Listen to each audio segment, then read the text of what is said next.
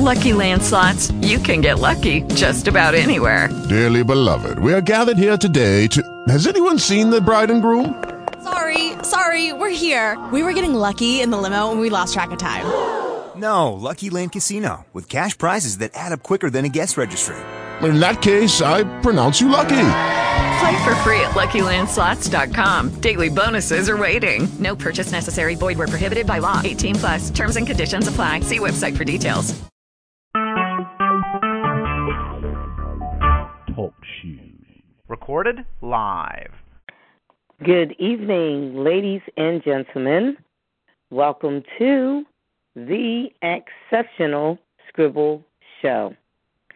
I am your host, Sage the Poet, and it gives me great pleasure to come before you again on a terrific Tuesday evening and on the panel of Exceptional Scribble. For tonight's show, let me brief you on what's to be expected. Tonight's show is a special feature. The topic, Saving Texas. Harvey wreaks havoc. Survival and recovery are essential.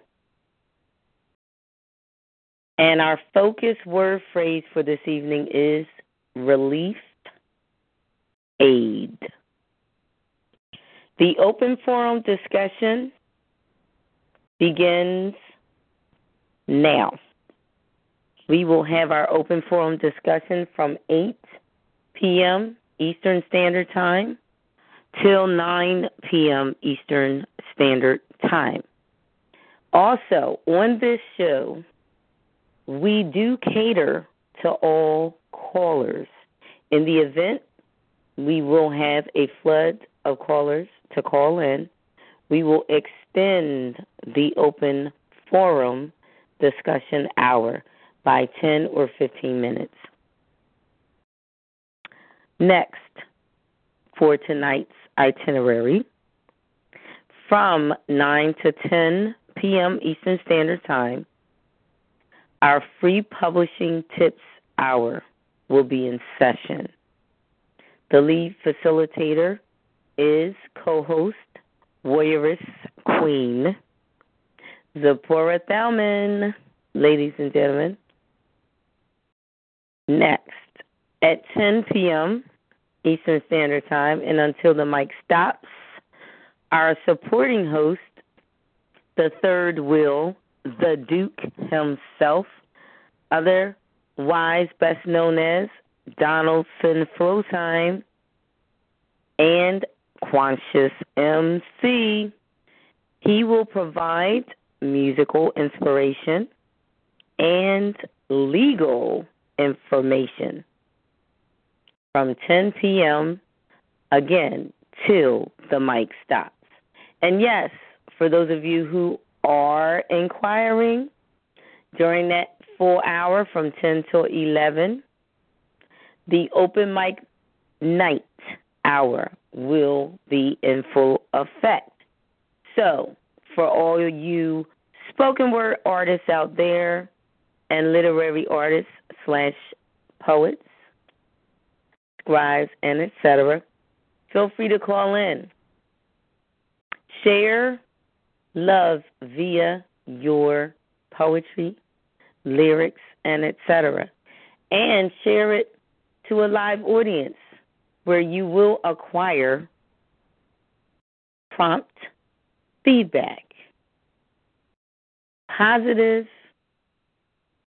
critique that will aid you in your journey of mastering your craft as a literary artist. So, ladies and gentlemen, the open forum discussion now begins. And again, our topic for tonight is Saving Texas. Harvey wreaks havoc, survival and recovery are essential. First things first, ladies and gentlemen. If you are not fully aware,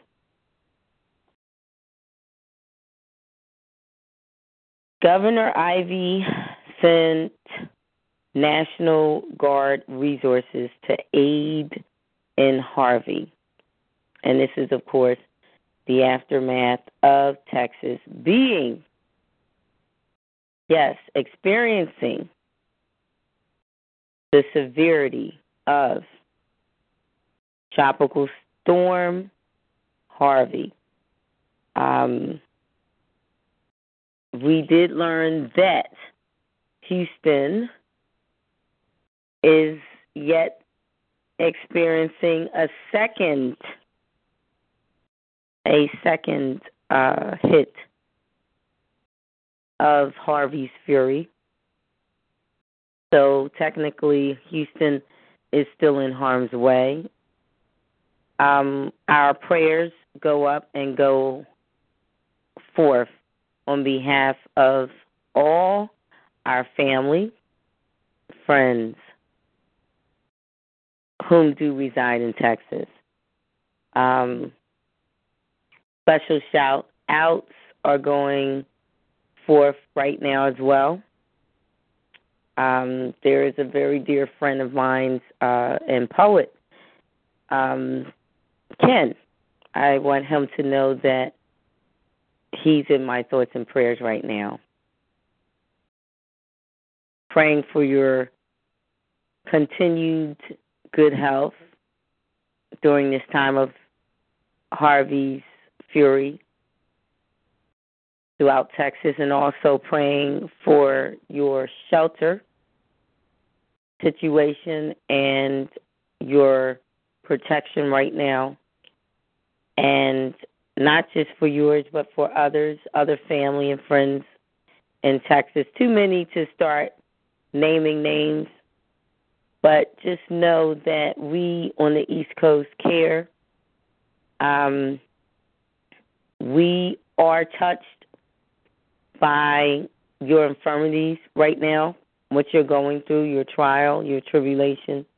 And it is not an ordeal that we know will result in an overnight recovery. We know, we've heard the reports. We do understand that it may take years for Texas to recover from this, but we're praying for a full recovery, not just a speedy one, and hoping for the best as well. Let us remain positive. What I will share is Montgomery, Alabama, Governor Kay Ivey authorized the Alabama National Guard to send 2 CH-47 Chinook helicopters and 2 UH-60M medical aircraft with crews to assist in Hurricane Harvey rescue. Yes, our focus word for tonight is relief aid. So we do want to announce that relief aid is being administered right now to all survivors in Texas, all Harvey survivors in Texas. And let me continue on. With crews to assist in Hurricane Harvey rescue and recovery efforts underway in Texas. One of the hallmarks of the American spirit is the desire to help each other when disaster strikes, Governor Ivey has said. Alabama is proud to help our friends in Texas through lending our National Guard resources and offering our prayers and continued, note the word continued, support. Support alone is not enough if it's temporal. We need continued support. for Texans at this time. They need to know that the support they're receiving now will continue in the days of recovery which lie ahead. I want to say to all, let us at this time, let us remember the fallen. There were many victims. There were deaths. We want to take a moment of silence and full acknowledgement of those whom are the deceased per Harvey's.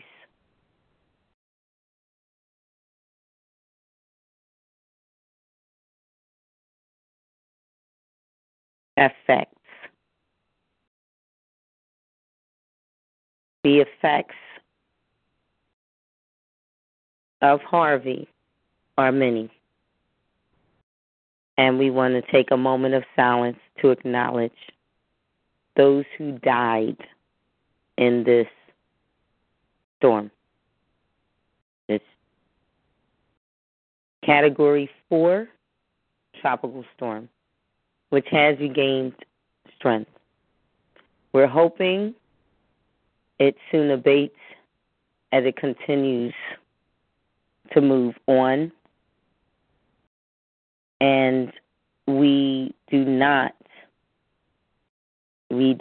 not to learn of any increase in the numbers of deaths, of course. And we want to say a special thank you to the National Guard. These are people like you and me whom are compassionate. They have devoted their lives to helping mankind and saving lives. And we want to thank them. We want to take out the time and thank them. We want them to know we support them. We're in full support of what they're doing. We appreciate their support. We appreciate them because they are always on the front line. These are the front line men and women. Always on the front line when disaster strikes. They were there at the time of Katrina, at the time of Sandy. We're talking about hurricanes now. And they are there now during the aftermath of Harvey. And let us not forget them. Let us do our part for those of us who are able to donate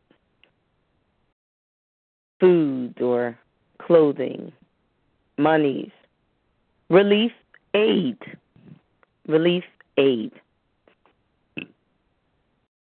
Please donate. What I'm going to do now is share some information. And for those of you who have Facebook, the Exceptional Scribble Show does have an event page you can visit. All of this information is featured there. You can go to episode 178, The Exceptional Scribble Show. You would do a search under that title on Facebook, and you will promptly navigate to the Exceptional Scribble Show's event page. On that page, you will see the information listed. You will be able to reference that information, and there are links provided that you can visit with further information on how you can participate in being a donor during this tragic event.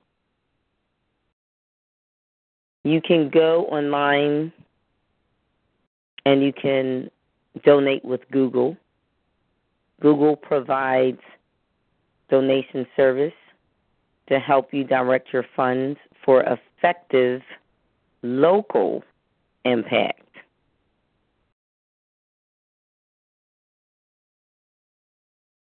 So for those of you who have not yet done that, you can go to Google online. For those of you who want to stay alert regarding Tropical Storm Harvey, you can go to google.org/crisis map/2017-Harvey.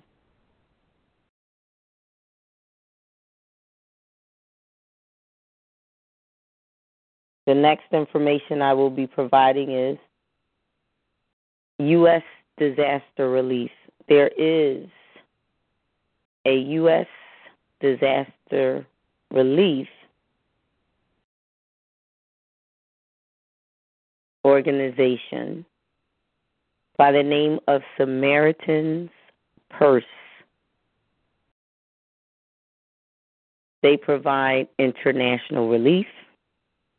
Samaritan's Purse mobilizes staff and equipment and enlists thousands of volunteers to provide emergency aid to victims of tornadoes, hurricanes, wildfires, floods, and other natural disasters in the United States. So yes, Harvey falls within that category, ladies and gentlemen. And this is a direct message from the U.S. Samaritan's Purse, which is an international relief aid organization. Here are their words. We often stay behind our initial response to rebuild or restore houses for needy families. So, for those of you who have not yet visited Samaritan'sPurse.org, you need to do so and find out ways in which you and your community or your nonprofit organization, your business, your faith-based organization can participate in giving. There are many ways in which you can give. You can be a donor. You can be a volunteer and help. There are many people that are going to Texas, and literally they are helping to rescue persons whom are trapped in their houses, in their vehicles, in buildings, trapped by floodwaters. Maybe this is, you feel, an initial calling of yours. If so, they're in need right now. Help your brothers. Help your sisters. We need to help each other. If we don't extend a helping hand, we fail one another. And if we fail each other, we're divided as a race called humanity. And a divided nation or race or people will not survive. I want to acknowledge we have a caller from New York. Welcome, caller from New York. Hello, everybody. How's it going? Yes, hello. We're well. We're just having an open forum discussion right now. I'm expecting a few other callers to call in. But please feel free to announce yourself and where in New York you're calling from, and give a little background information about yourself. Thank you. Well, tonight I'll be a surprise caller. Okay. And I'll just listen in. I'll be a surprise caller, and maybe next week I will give a little more information. Oh, okay. If that's that okay. is well and good. Thank you for calling in. And do you have any commentary? Are there any comments that you'd like to make in reference to Saving Texas? That's pretty much our theme for tonight. This is a tribute show. We're just paying tribute to Texas and what their struggle is right now, dealing with Harvey. We're hoping for the best. We know that initial recovery or an initial full recovery will take some years, but we're there for them. A lot of us, we have family, we have friends who reside there, and we're just showing our love and support tonight by way of using our airtime on this panel, the Exceptional Scribble Show, and doing just that.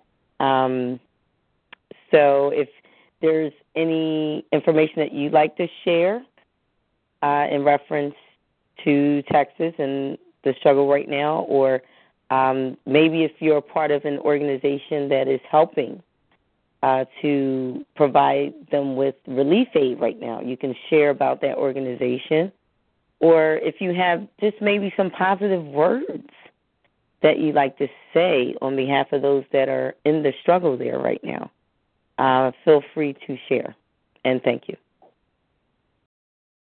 Yeah, my prayers go out to the victims of that hurricane. And I'm connected with an organization that generally responds to natural disasters of that type. So I'm confident that they're on the case right now. My prayers are definitely with those people of Houston and Texas. Thank you. Thank you. Thank you. And I know they felt the love with your words. Thank you again. What we're going to do right now is we're going to take a music break, and then we'll be back and we'll discuss a little more in detail about how we can help Save Texas right now and other efforts that are being made to help Save Texas right now. So at this time, we're going to have our music break, and we will resume the open forum discussion hour when we return. Thank you.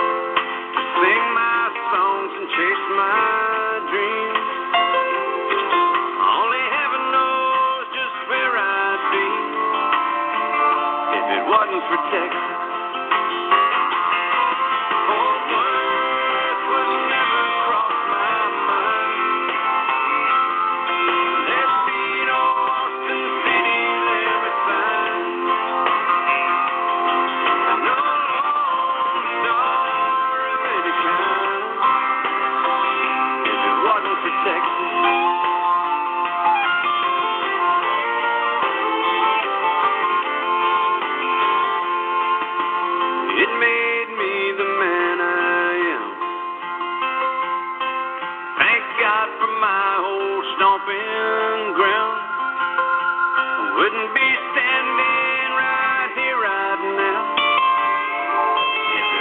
for Texas, if it wasn't for Texas, if it wasn't for Texas.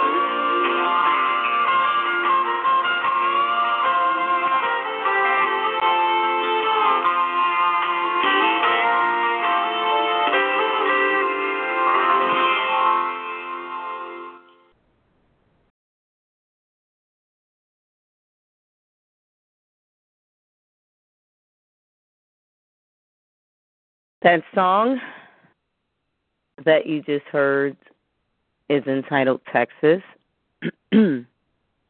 by a recording artist, a country music recording artist named George Strait. And again, that song is a tribute to the Lone Star State of Texas. At this time, I'm acknowledging another caller, Dr. Sharonda Orridge. Welcome, Dr. Sharonda. Hey, how you doing? Hey, doing well, I tell you, doing well for others. Doing well for others. I like to say that. Because, you know, us nurturers by nature, and if you're an empath, those that are empaths, we're empathetic people. So always looking on the outside, not just always on the inside out.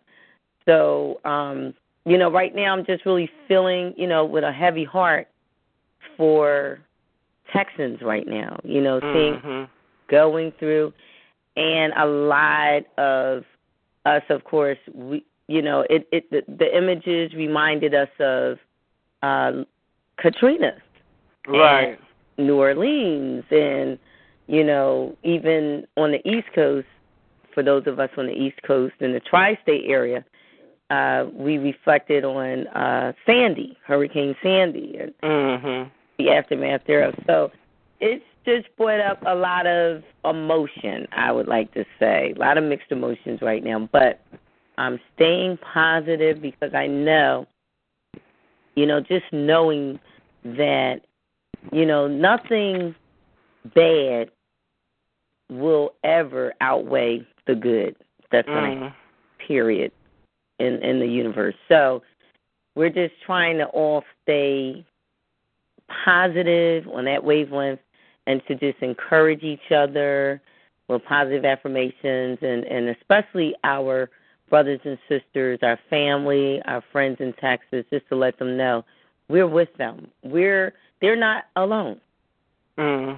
May not literally be physically present with them in the struggle of what they're going through right now, but we are very much with them. And we're not going to see them without. We're going to help whatever way we can. And I've just been asking anyone that calls in, any callers, if maybe you're a part of an organization that is providing relief aid, if you'd like to share about that organization, or if you're personally doing that much, if you're personally in some way being a donor and sending aid, or if you're just being there for them and helping others whom are able to help them by donating to those funds and organizations, or if you just have a positive message, because I know a lot of our callers that call in, they're writers, they're poets, they're spoken word artists, they're healers in some way. So if you have something, maybe a message that you'd like to share on the air tonight, feel free to do so, because it's all about inspiration. It's all about community building on this platform. So whatever you can do to help their cause of recovery, feel free to speak now on that. Okay. Well, it's funny. My uncle had flew to Texas the other day. Oh, my goodness. Wow. On Friday. And so I was at a meeting, and then one of the artists showed me, like, the hurricane and all that stuff, because it was on his phone. So I had called my uncle, and he said, you know, everything is okay, because he's in Houston. And so he said everything was okay. They just getting a lot of rain, and the next door neighbors and all of that stuff. The garage, they got, water damage and all that. And so I was just like thinking, we have to be grateful, and like you said, we have to pitch in because this is our community. And one of the things that I'm fearful for is that, like, when people need help, they're not getting all the help that they deserve or that they was paid for. We had a tornado on the north side of Minneapolis, and a lot of houses and all that stuff was demolished. Now, the money that was supposed to help build that, they wind up, keeping it for themselves and not helping the people. Oh, my. So that's one thing, that I will be mindful of, because it's about, making money off our backs and, of our pain and stuff. So that's what I was thinking about. Well, I want to thank you for making mention of that. I know personally, thus far on the broadcast tonight, that had not yet been made mention of, but it is definitely a harsh reality that we need to not be in the dark about, because there are always those who look for these opportunities, when we're most vulnerable, and they will exploit these occasions, their benefit, caring nothing about the victims. Right. So we must beware of them, beware of these persons that do such. And a lot of times they can be a conglomerate of corporations. You've got to really weed through the scam artists out there, because there are many. I believe that was taking place during the wake of Trayvon Martin's murder. There were a lot of persons that was claiming to be a part of a fund for the family, and I believe the family had to make an announcement for people to stop giving to this fraudulent organization, because they had nothing to do with the family, and none of the funds collected were even going towards the family. So we do have to beware of these types of situations and these people who take advantage during such a time as this. Yes, indeed. Thank you for bringing that out. No problem.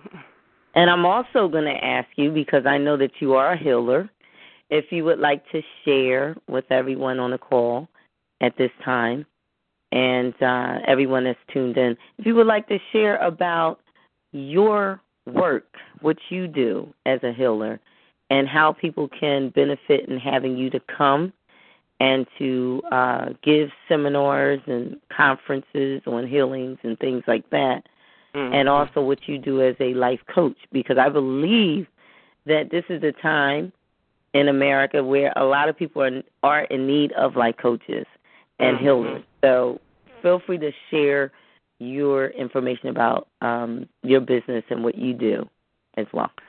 Okay, so I have a company called Loving Spirit Holistic Services, because we cater to a lot of needs. And I'm also an actor, spoken word artist, and the list goes on. But my business is just like one of the services I provide is life coaching, and then life coach training and train the trainer as well. I also do catering. I just started that. And so it's just... like the sound of that. A healer that's also a great cook, culinary artist too. Hey, you can't. Awesome right there. What a mix. Go on. So I also do like rites of passage, because I'm an ordained minister, even though I don't, use it to preach or anything like that. It's just to make sure that people are safe. Yes. And so, wow, I just lost my train of thought. You were sharing about being an ordained minister, and yeah, but I was finna say something, but I give rites of passages and naming ceremonies, different things like that. Now I have a question about naming ceremonies. Mm-hmm. A lot of times people equate that right away when they hear naming ceremonies. They're thinking, okay, a new birth and a child arrives and they need a name. Can you share that it's more than just that particular circumstance by which names are given? Can you also share the other circumstances? Because a lot of people right away their mind's going and they're thinking, oh, okay, this is for, the new life that is coming to our physical realm. But it's not just that. It's also other life events. Can you share of them too, where a new name is? Thank you.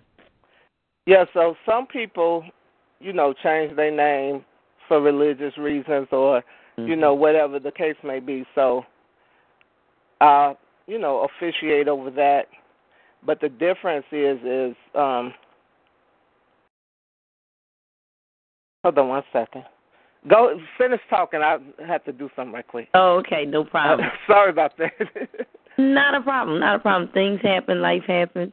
Well, I want to say to everyone tuned in, of course, you are listening to the Exceptional Scribble Show broadcast, which comes to you live weekly on Tuesday nights, 8 p.m. Eastern Standard Time. The service provider is TalkShoe.com.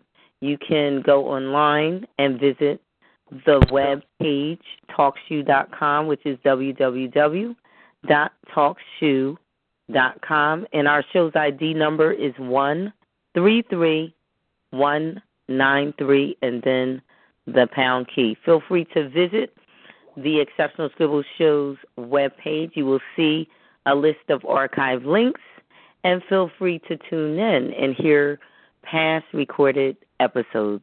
Thank you. Now back to Dr. Sharonda Orridge. Welcome back, Dr. Sharonda.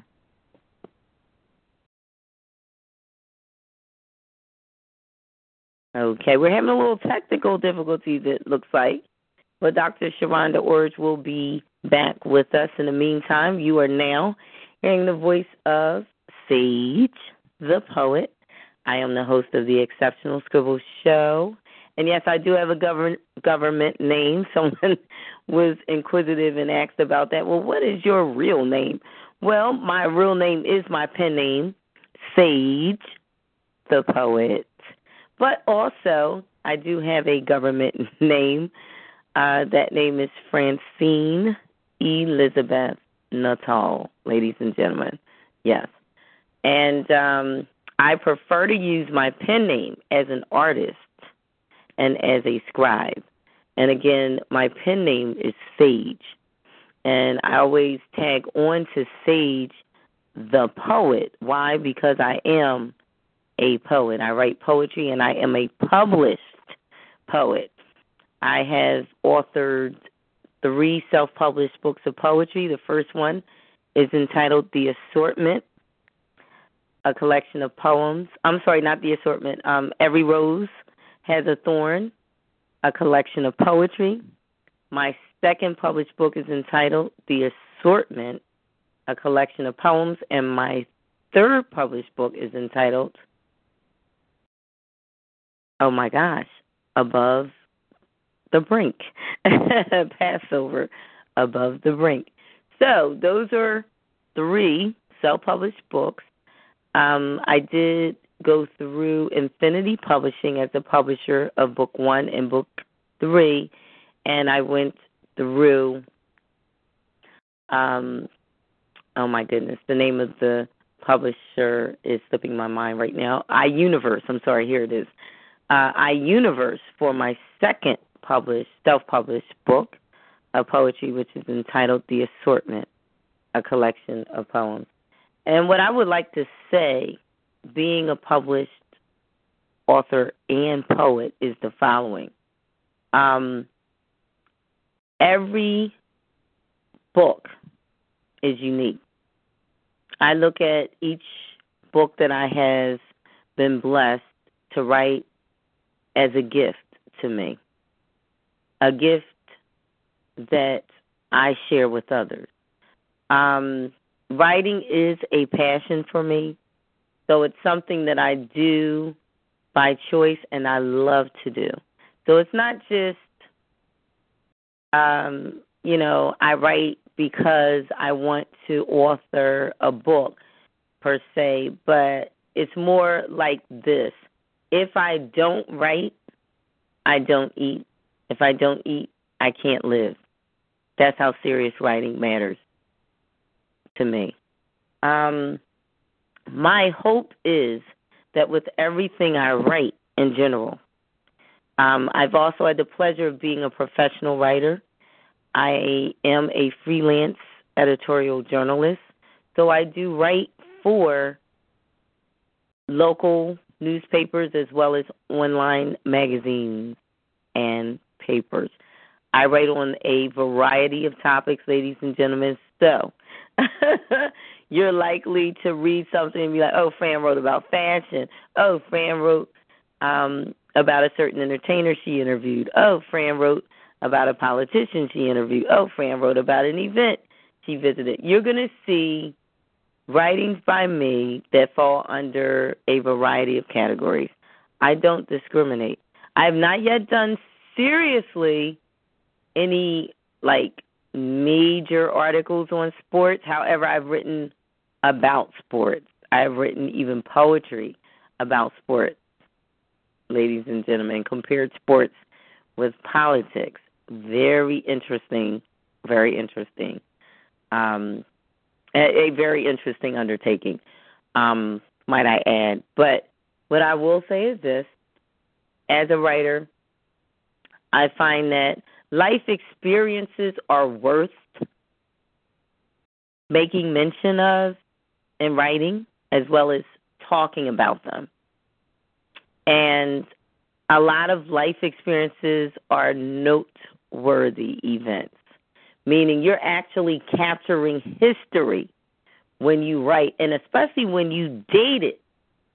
So for those of you who are journalists who write daily in your journals, I have nothing but much respect for you. And I tip my pen to you because you're writing every day and you're taking life and referencing events that are life events. And you're basically commentating. You're being a commentator on life. And one day somebody's going to read that journal, and it's going to help them understand what was going on during this era, during this time in America. So I commend you on disciplining yourself daily to write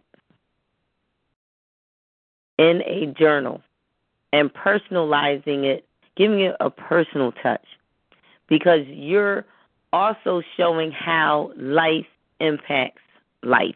Life touches life. You know, your words, your perspective is unique, and you're making it tangible for everyone and anyone who's interested in hearing about it.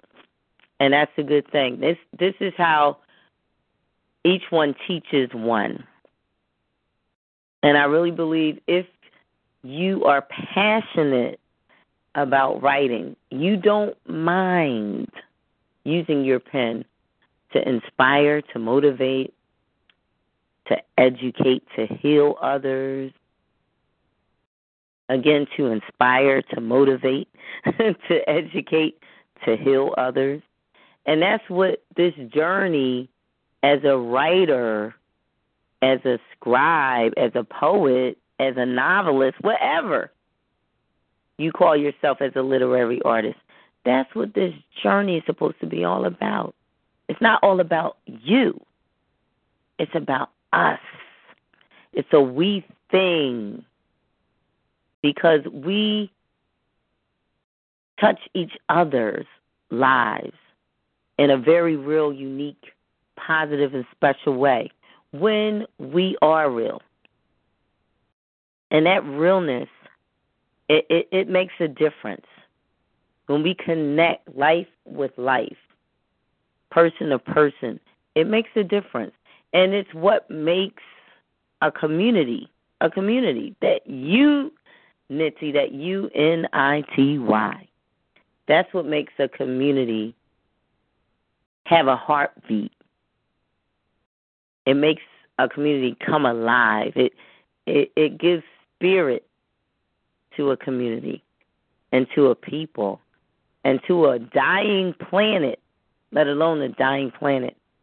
We've got to do something about our current state as humanity. We've got to, I say, write more, care more, to write more. When you care more and you write more, you inspire and you heal others. And that's what it's all about. We're going to take another music break. And again, tonight's show is all about healing. And, of course, we're sending that healing, positive energy out to Texas right now. We want to see Texas well. We want to see Texas come out of this disaster, this natural disaster, Tropical Storm Harvey, and we want to see them come out unscathed. We want to see them come out stronger as a community and stronger. We want to see the state heal from this. We know it's going to take time, and we know healing is a process. And we know the people are going to be all the better for it, for going through this. And going through, it's a day-by-day.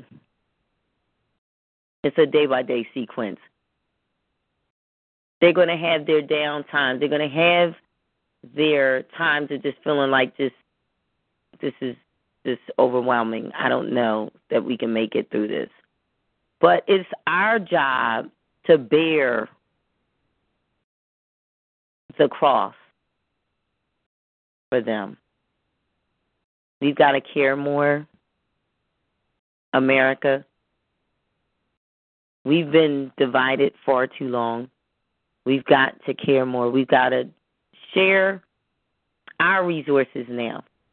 Just as I have read earlier about the governor of Alabama sending aid, sending even National Guard resources that they had to Texas. We've got to look at Texas and say that is our community too. They're part of us. We're all in this together, America. And we've got to help. We've got to help people. We've got to help. We've got to give. And we've got to mean. We've got to mean it. And when we mean it, we're going to give. I've heard people use the phrase, give till it hurts. In other words, hurt your own self-pride, humiliate yourself. Give to that extent where you say, you know what, I'm going to give until I see them better. If not as good as I'm doing, but better than I'm doing right now. And we can make that sacrifice. Why? Because we can. We have. And we really all pull together our resources. It's not a one person doing everything or one organization alone funding the relief aid. Everyone pulling together and saying we cannot let this state fail, because if they fail, we fail too, because we're all in this together. We're all America. state by state. So, with that being said, we're going to have a music break, and we're going to hear another Texas tribute.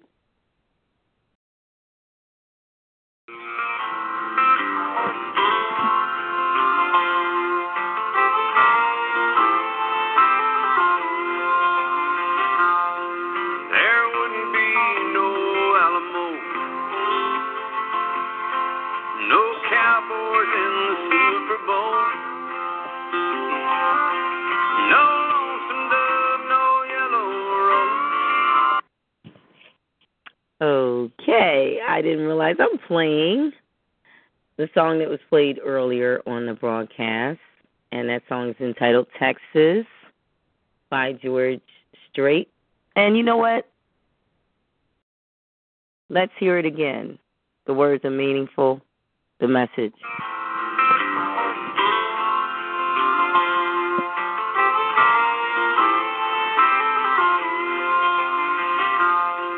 There wouldn't be no Alamo, no Cowboys in the Super Bowl, no lonesome dove, no yellow rose, if it wasn't for Texas.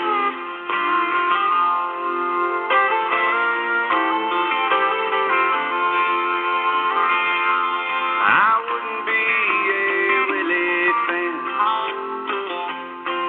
Nobody swam the Rio Grande. I wouldn't be an American if it wasn't for Texas. Fort Worth would never cross my mind. There'd be no Austin city limit sign. No Lone Star of any kind if it wasn't for Texas.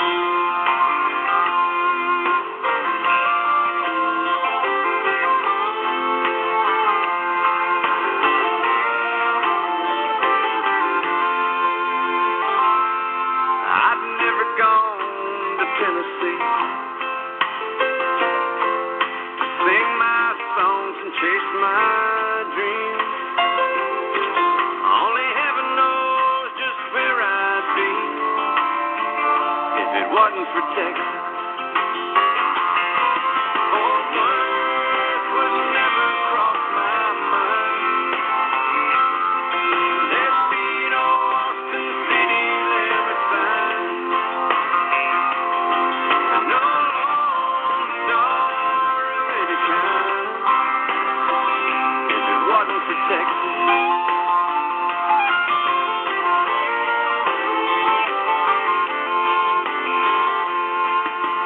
It made me the man I am. Thank God for my old stomping ground. I wouldn't be standing right here right now if it wasn't for Texas. If it wasn't for Texas.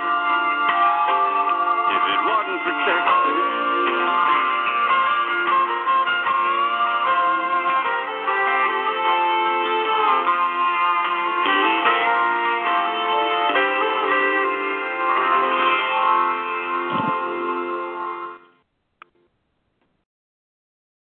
Well, ladies and gentlemen, again, that was a tribute song to the Lone Star State of Texas by recording artist,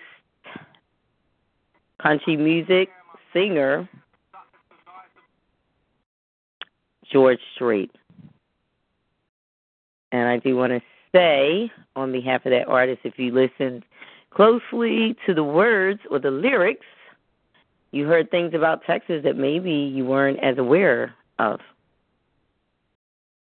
And Texas, the state, did receive high accolades via that song. What a tribute. I am going to shift gears at this time, and we're going to have acknowledgments. One in particular is there was a passing of a great artist over the past weekend by the name of Toby Hooper. He died on Saturday at the age of 74. He was a great film director. He is well known for being, quote unquote, a master of horror in film. A master of horror films, that is. And I'm going to just share.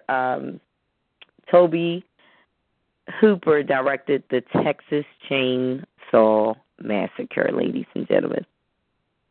A seminal work in horror cinema.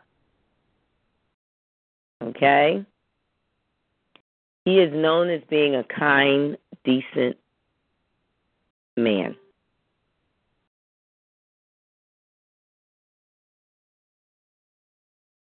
Hooper directed 1974's The Texas Chainsaw Massacre, a groundbreaking horror classic that influenced countless other films in the genre since its release.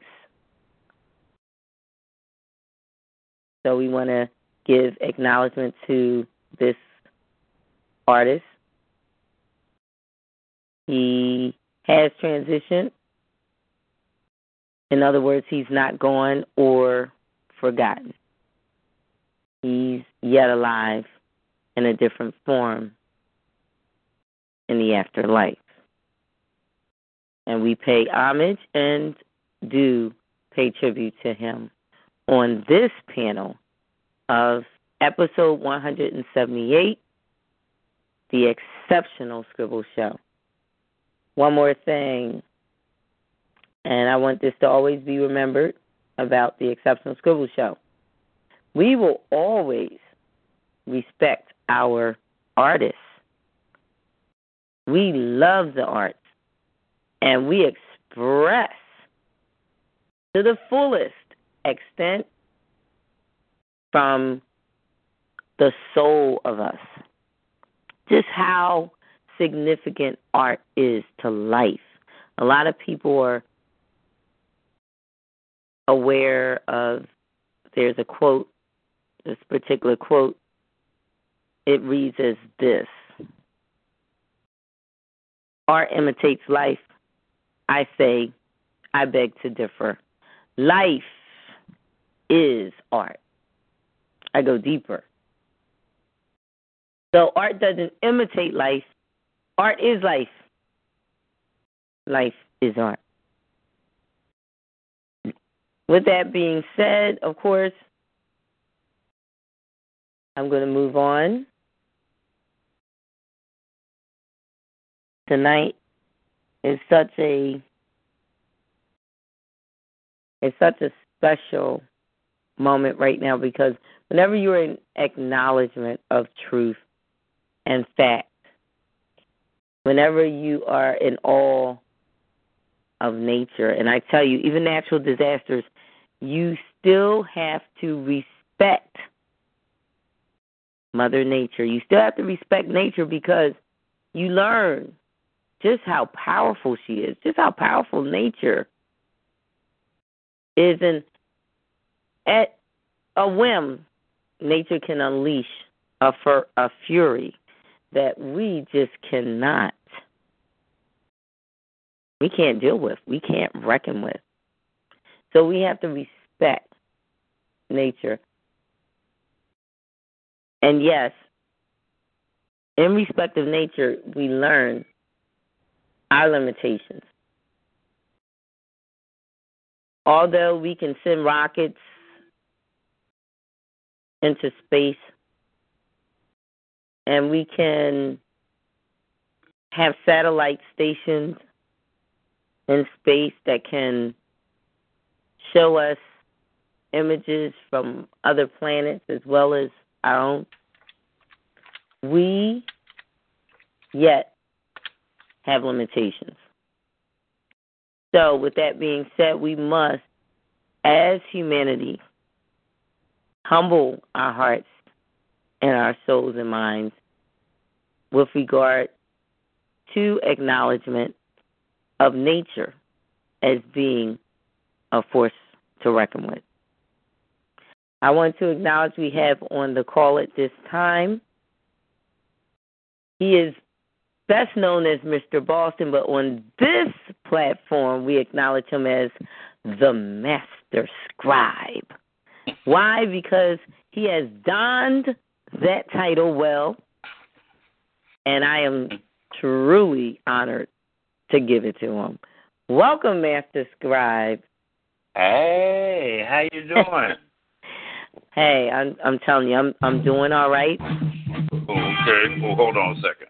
Mm-hmm. There we go. That was something else. I was at a movie going, and I thought I'd just drop in and come through and holler and stuff, Thoughtfulness. We were just paying tribute tonight to Texas, and, we know that relief aid efforts are now underway and have been for several hours now and days, and we're unfortunately having to acknowledge, too, there has been some fatalities. Mm-hmm. But what I'm asking people to do that are calling in is, if you're part of a group or organization that is sending relief, if you would please,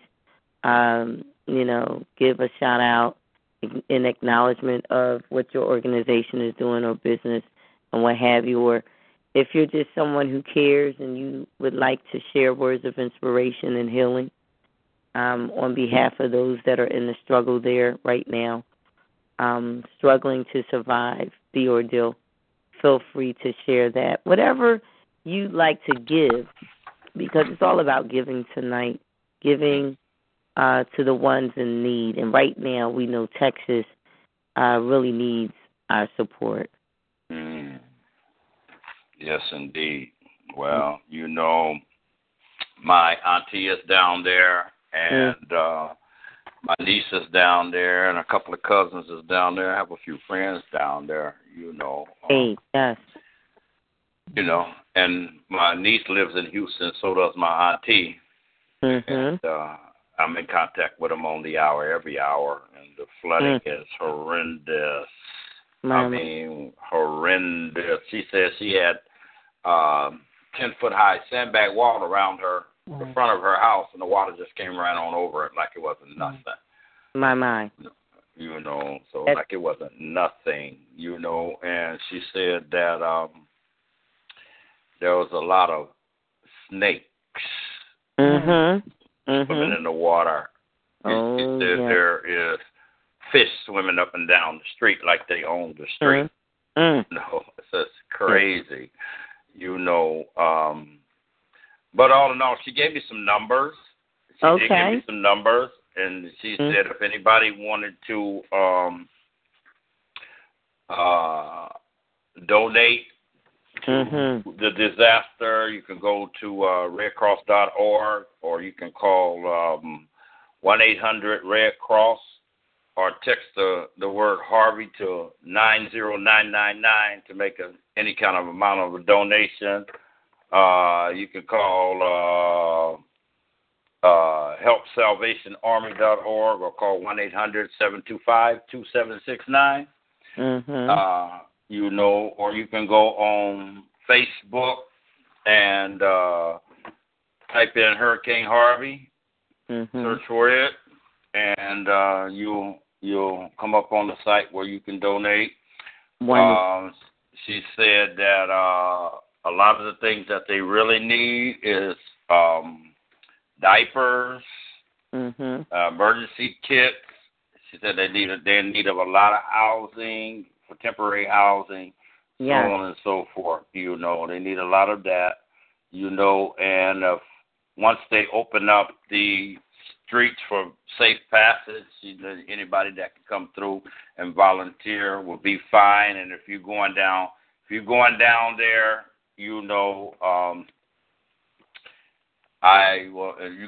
to help and volunteer, you don't have no place to stay, just hit me up and I'll call her and see how much room she has. She has 6 volunteers already, because she's got those pumps at her house, so it keeps the water at a very minimum.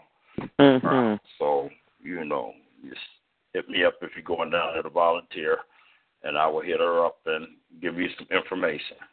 All right. Thank you so much, Master Scribe, because that's important. It's important for us to know numbers that we can call to donate monies and funds to the cause, because it's all about helping one another. We can't be of assistance to each other when we're in dire needs and something's wrong. If we're calling ourselves human or humane, that's what humanity stands for and represents. We should find ourselves able to help others when they are in dire need of help. That is our calling. I really believe that. As humanity, we are to help each other. We're not here on the same planet just to stare at each other, to roll our eyes at each other, to grit our teeth, and to talk about what we don't like about one another. We're here to be of support to one another, and this is a time of need for our brothers, our sisters, our family, our friends in Texas. And we don't want them to think that they're alone in this. We want them to know, oh, no, you're not alone, because we're here for you. It's your time now of need, and we're here to help and support in whatever way we can. And thanks so much, because I'm sure a lot of people are wondering, well, what do they need? What things should I send, for those that can send supplies? And, of course, what numbers to call, because we were just enlightened by Dr. Sharonda when she called in earlier that there are people taking advantage of this circumstance. Man, $45 for a case of water? Come on now. Yeah, they're taking advantage and exploiting this, unfortunate event for their benefit. And this is the scary thing about us. The best and worst of times, it brings out sometimes the best and worst in us. And we got to deal with this, though. And we got to, shed light on this fact that everybody isn't what they may appear to be. Everybody's not trying to help. And we got to be able to weed through the scam artists from the ones that are real, legitimate,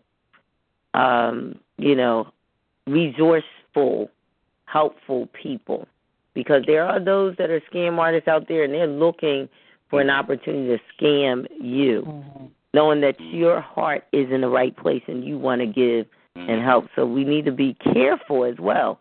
We need to be aware, and watchful at this time, and don't allow ourselves to be taken advantage of in the event that we want to help others. Yes, indeed. I want to welcome as well to the platform tonight co-host of the Exceptional Scribble Show, Warrioress Queen Zipporah Thelman. Welcome. Thank you, Duchess Fran. This is Warrioress Queen Zipporah Thelman for Exceptional Scribble, episode 178, Tuesday, August 29th, 2017. And how is everyone doing tonight? Fine. Fine. We're fine. Yes, that's great that y'all are fine. And thank you. You're welcome. And I was listening, to what you were saying, regarding what happened, the flooding in Houston, Texas, with Hurricane Harvey, and it's terrible. It's going to bring both good and evil. And before I start, my free publishing tips hour, I have a tribute for Hurricane Harvey. Thank you. You're welcome. And it's The Raft of the Medusa painting by Theodore Géricault, 1819. The picture is about the power and force of nature. And I'm going to read the description from Wikipedia.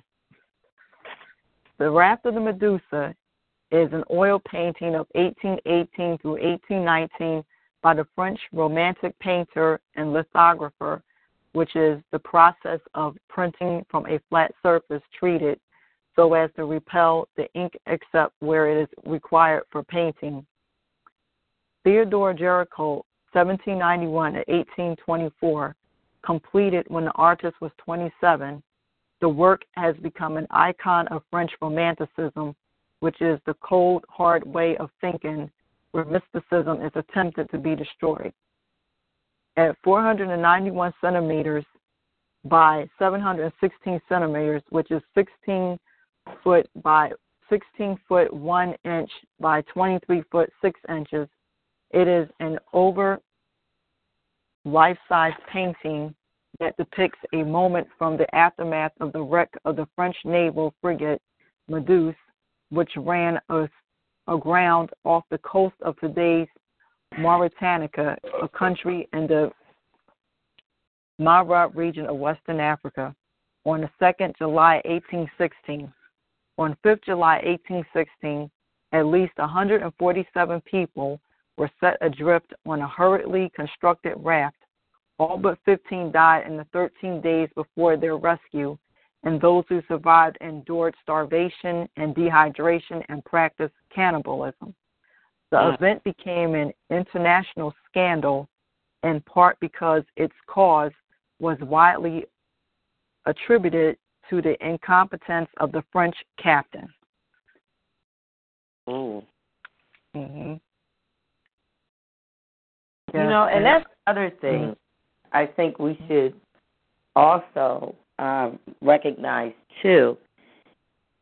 The best and the worst of times will also reveal how well we really are doing on a personal level, on a personal light, as well as collectively as a group, as a community, as a state, as a city, as a town, as a county. Because unless you're faced with challenges or triumphs,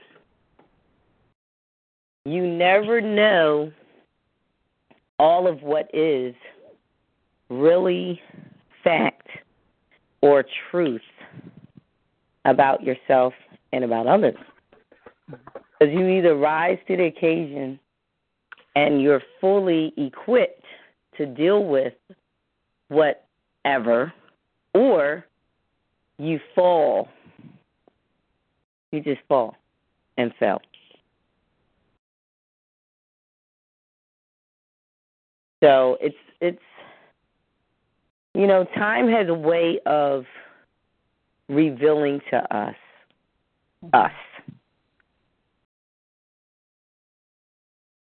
And nature also has a way, has her way. Mother Nature has her way of exposing us to us. We realize how much we need each other, how needy we really are as humans or humanity, as a race, and how well we work together in crisis situations when we're willing. It's all about willingness. And the sooner we understand, overstand, accept that, the better off we all will be.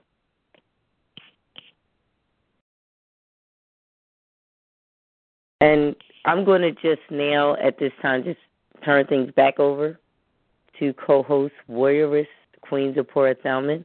And we have Master Scribe, a.k.a. Mr. Boston, as well, on this call.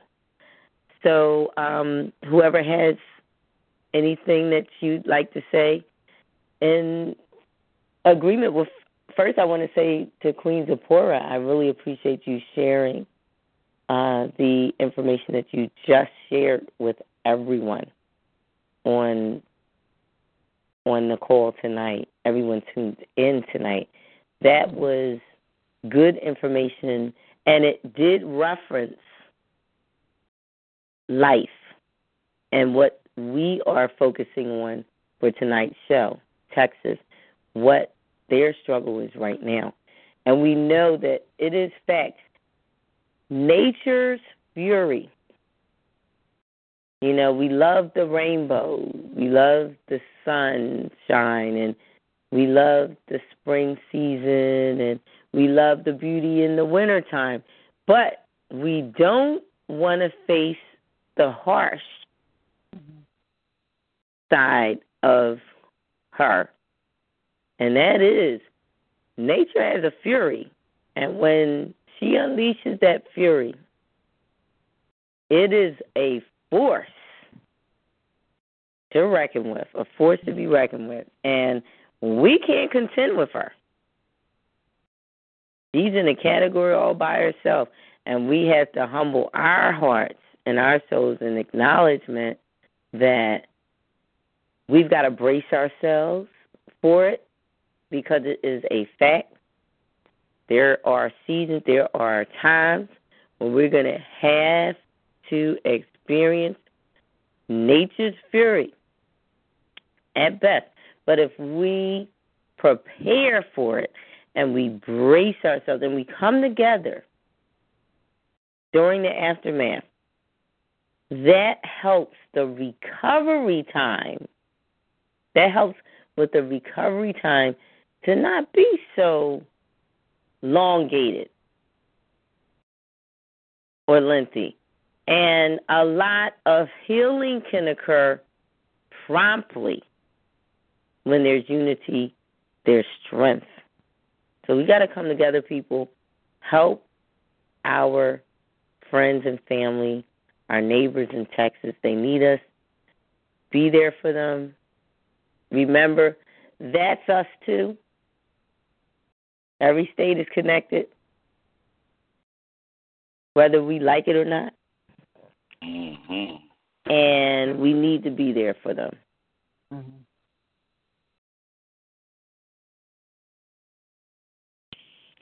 Warrioress Queen Zipporah Thelman, the mic is in your hands. And or Master Scribe, a.k.a. Mr. Boston, you have some words, a poem? Listening. I'm actually listening. I'm actually what I'm doing is I'm actually doing homework and listening.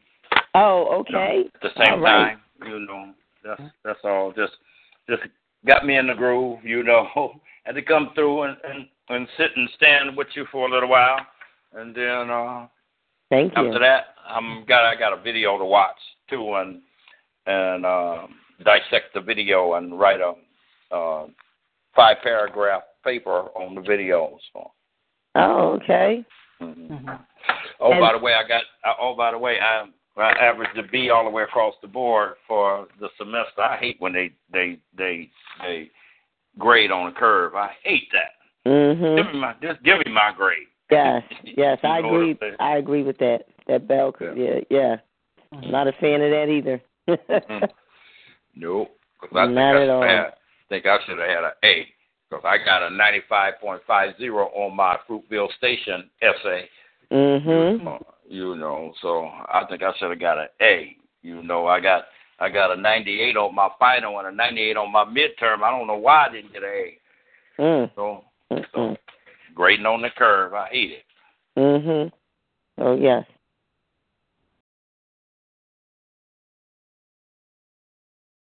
Okay, you can get back to it. Yes. So, Zipporah, Yes, I'm here. And one moment, we have a caller from Kentucky. I just want to acknowledge our callers. We do cater to callers on this show's panel and platform. Welcome, caller from Central Kentucky. Hi, how y'all doing? This is Miss Tia's Queen. How y'all doing tonight? Hi, we are doing well, and we're glad that you were able to call in tonight. And, of course, this show, we're paying tribute to Texas. Our topic is it's all about saving Texas, and we're just getting the word out to those that may not be aware of the resources that are available for them to connect with if they would like to help support and donate in some way. Okay, well, stop. So I do have something. I'm over here. I got y'all on speaker, but I do have a number, actually, which is for flood victims. FEMA is paying for hotel rooms, and the call to register, this was shared by J. Allen Greer. Shout out to him. And I did call and make sure it was legit before I shared it on my page. Yeah. The hotel rooms and the call to register, the number is 1-800-621-3362. And people can call, and FEMA is helping to pay for hotel rooms. And I've seen a thing for me to share about 20 times today. The guy who was almost in tears saying that they're not picking people up from the hood. They just picking up the white people, and if they have boats to go get them and all that. But if they're all there and they do need a room, once again, the number is 1-800-621-3362. And that is the FEMA number to register yourself as a flood victim, and they will get you into a hotel room or shelter. Awesome. Thanks so much. Thank you. This is it. This is a good resource information. That's what we wanted for tonight's show. For those that had it to share it, we shared it. Master Scribe just inbox messaged me some, and I'm going to make sure that gets posted as well.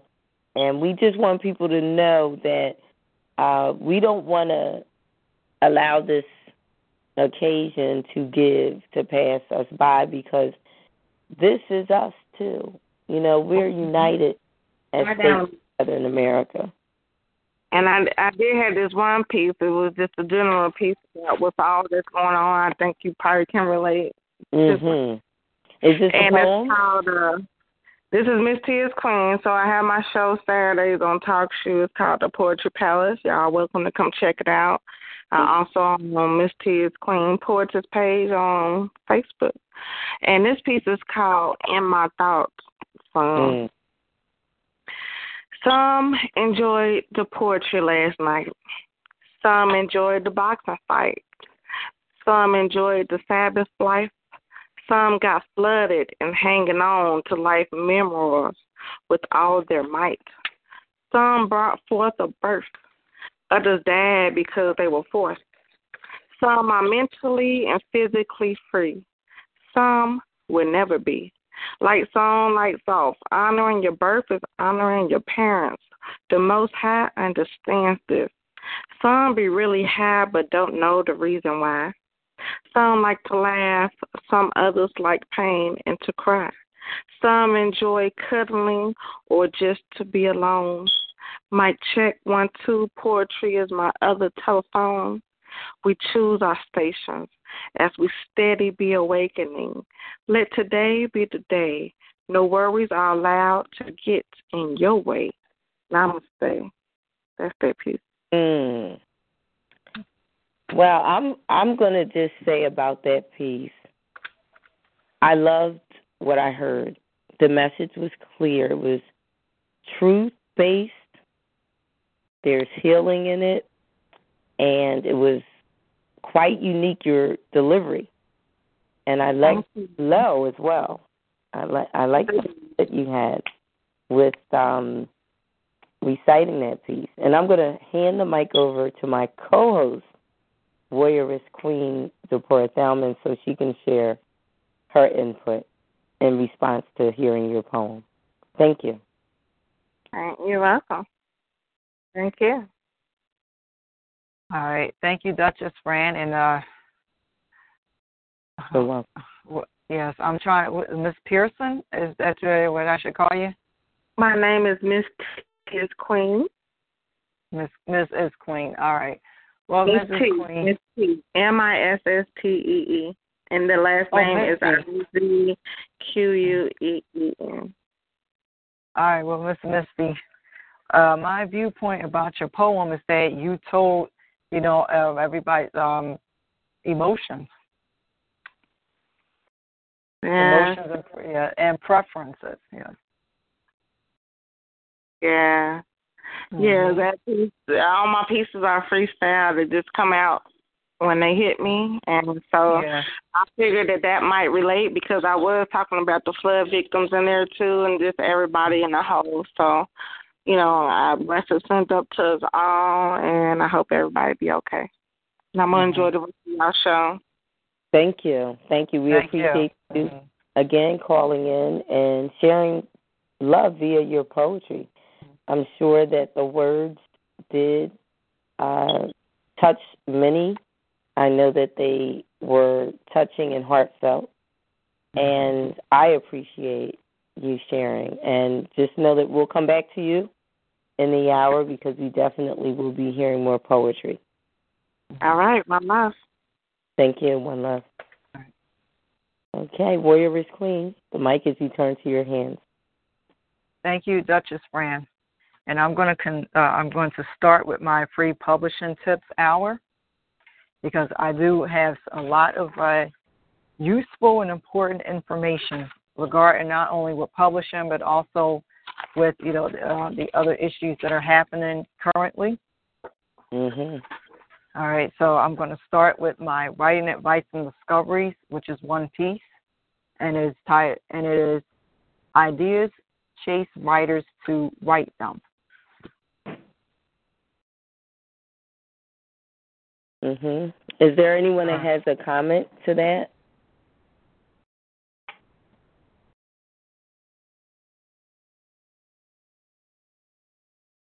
Anybody? Comments? Not me. Okay. All right, you can continue, co-host Warrior Queen Zipporah Thelman. All right, thank you, Duchess Fran. Next, I have articles to read, which are 4. And the first one is titled Finding an Agent and Approaching Artist Residencies. And this is from WritersDigest.com. And it's dated August 16, 2017. I'm determined. The stupendous adventures of mighty Marty Hayes will soon rest on the shelves of bookstores, libraries, and retail stores everywhere. Middle-grade fiction readers will delight in reading about a 12-year-old African-American superhero and his multicultural band of friends, along with their love of spy gadgets and science. But first, I need an agent. This guest post is by Laura, spelled Lora, Hyler, spelled Hyler. Hyler has completed the manuscript of her middle-grade novel, The Stupendous Adventures of Mighty Marty Hayes, and has begun the second in the series while actively seeking an agent. She founded her Wisconsin-based public relations and marketing company in 2001. She will join the faculty for Fall 2017 conference of both SCBWI Wisconsin and Wisconsin, Writers Association. She holds a 2016 Jade Ring Award from the Wisconsin Writers Association for an adult short story, several screenwriting and news awards, and has published hundreds of corporate articles. She was the recipient of a 2017 artist residency at Marnay-sous-Seine, France, and 2 previous residencies at Noep Center for the Literary Arts on Martha's Vineyard, Massachusetts. My writing journey began a couple of decades ago with a career in radio news, public relations, and marketing. I started my own public relations firm in 2001, HylerCommunications.com. Have represented a handful of authors and look forward to marketing my own books.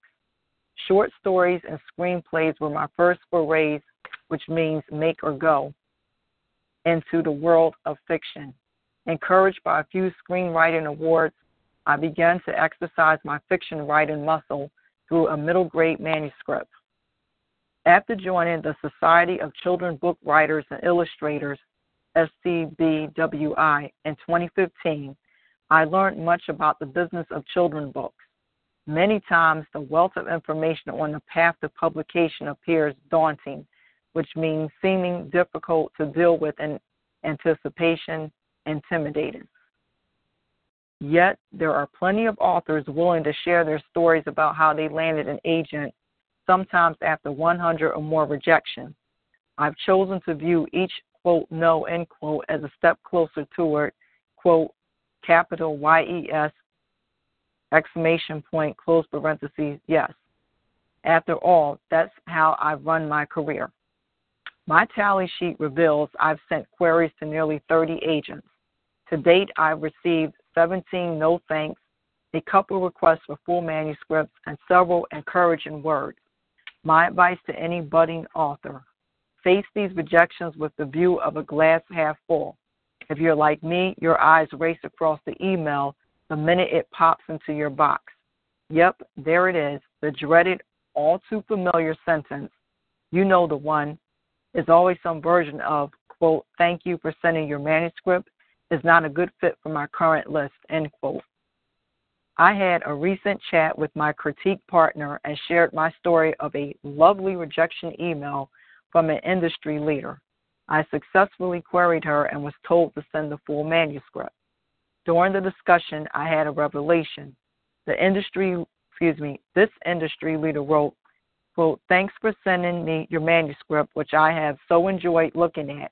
It is such a great fun concept, and the ideas you have for further titles makes it a more commercial project than we, parentheses, pursue, close parentheses, end quote. Great news. I was worried my concept wasn't commercial enough. This individual has successfully shepherded through a fantasy series that set global sales records, captured the imaginations of youth and adults, and gained fans from reluctant and avid readers alike. Infographic, vision board, visualize your way to success. On my way toward publication, I've decided to harness all the positivity the universe sends my way. I've created an infographic of written quotes from agents and editors who have reviewed my work. With this lovely visual encouragement greeting me each day, I expect to keep my spirits up and forge ahead until the day an agent says the ultimate, I'd love to represent you. Do go back and carefully read any rejection notes you received. Wait, you want me to revisit the source of so much pain? Yes, I do. Occasionally, amidst the gray clouds, the skies part and a beam of light peeks out. Mine those rejection notes for bits of wisdom and any encouraging words. Find an agent who's best for you. Where do you go to meet these agents? In person at workshops and conferences, or on websites and webinars. I've found agents that I've met face-to-face to be accessible. It also pays to listen closely when authors are speaking at conferences. I attended my local SCBWI conference where an author choked up while thanking his agent, saying she believed in him when he had stopped believing in himself. High praise. Due to his accolades, which means an award or privilege granted as a special honor or as an acknowledgement of. I queried this agent, noting how impressed I was with her. She replied within an hour, asking me to send my manuscript. Try Twitter and a laundry list of pitch sessions available to budding authors. Brenda Drake leads Pitch Wars. Another interesting concept allows you to get a handle on select agents and what they are currently seeking for their list. It's called the manuscript wish list. I found that tracking this provides insights into the whims of a particular agent. While I seek an agent, I also keep an eye out for nonfiction work for hire opportunities. Nonfiction work for hire, HIRE, opportunities to capitalize on my journalism background. I also like to blog, a sure way to keep writer muscles in good order. Discover your tribe through residencies. Now, I like to share an exciting part of my journey that I like to think of as a, blindingly bright light directing me to the finish line. Artist residencies. They are available worldwide. Some are for artists of all kinds, others are specifically for writers. The joy of being selected for a residency provides a high to keep any writer powering through rejections and revising. In our harried daily lives, where we struggle sometimes to find quiet time, residencies provide space and time to create, often in beautiful, one-of-a-kind settings. My last residency set me up in a writing studio with windows opening up to the Seine River, running through a small French village. Cool breezes, swooping birds, and an occasional family swimming downstream accompany my writing days. It's fantastic to begin a residency living among strangers, and as the days progress, to become supporters of each other's work and lives. Critique groups form and friendships blossom. Many residencies encourage public readings, providing writers an opportunity to reveal their work in progress or completed work to an eager audience. Excuse me. I received adrenaline highs when an audience member laughs at the right spots. The cherry on top is one-on-one feedback offered post-reading. My residencies to date: May 2017, Centre des Arts Marne Art Centre, CAMAC, Marne-sur-Seine, France. Month-long residency at a 17th century complex in a village of 240 residents. I was one of 8 selected artists from around the globe. Fall 2016 and fall 2015, Noep Center for the Literary Arts, Martha's Vineyard, Massachusetts. Noep has since closed its doors. As you read this, I am applying for additional residencies. Spain, Italy, Mexico, Washington State, and Illinois residencies are just a few that have caught my eye. I encourage you to pursue the thrill of a blinking cursor before you in a fresh space, in a new state or country. You'll be surrounded by like-minded souls who adore or two over work on their own creations, and they'll be happy to join you in a laugh and sips of wine when you need a break. However, wherever you decide to write, just keep writing. Publication is just a few no's away. Until then, mind your rejections. In the midst of it all, there may be gold. The end of this article. Very good. Very good article. Master Scribe, a.k.a. Mr. Boston, he had to leave us this evening because he's currently working on another major final paper. All right. Yeah, I can relate. Yeah, we, of course, wish him well. We're hoping that he makes that grade that is desired. I believe he already mentioned 98 on the last one and like a perfect score of 100. So we're praying and hoping the best for him. Yes, and now the subject that he wrote about was Fruitvale Station. That was based on a true story, and it might have been too much reality, for whoever graded it. That's my viewpoint. Oh, okay, yeah. It's unfortunate, though, that we have biased teachers. I think that's a negative and a harsh reality that we, of course, find ourselves subjected to. Yeah. More times, too often, and less times not. I think teachers should be most unbiased in their approach to learning, even in how they grade and score tests of their pupils. And I can think of many reasons why I feel this way, but I'm sure a lot of you whom are tuned in can agree that teachers should represent the aspect of life and learning which represents equity, justice, fairness, and acceptance. Right. We are those role models. We're supposed to model how life itself and learning should occur. You know, and this Warriors Queens of Poorest Element. I also want to add that someone has said about teachers reading students' papers to, know the current events. Oh, yeah. I believe that. I touched on that earlier tonight on the show. I said how, I have much respect, a great deal of respect for journalists, those who write a daily entry in a journal every day, because that takes discipline. But also one day, years later, many years to come, someone's going to read those journals, and those journals are going to serve as legitimate references, documented reports that inform about how things were in America and in the world right now.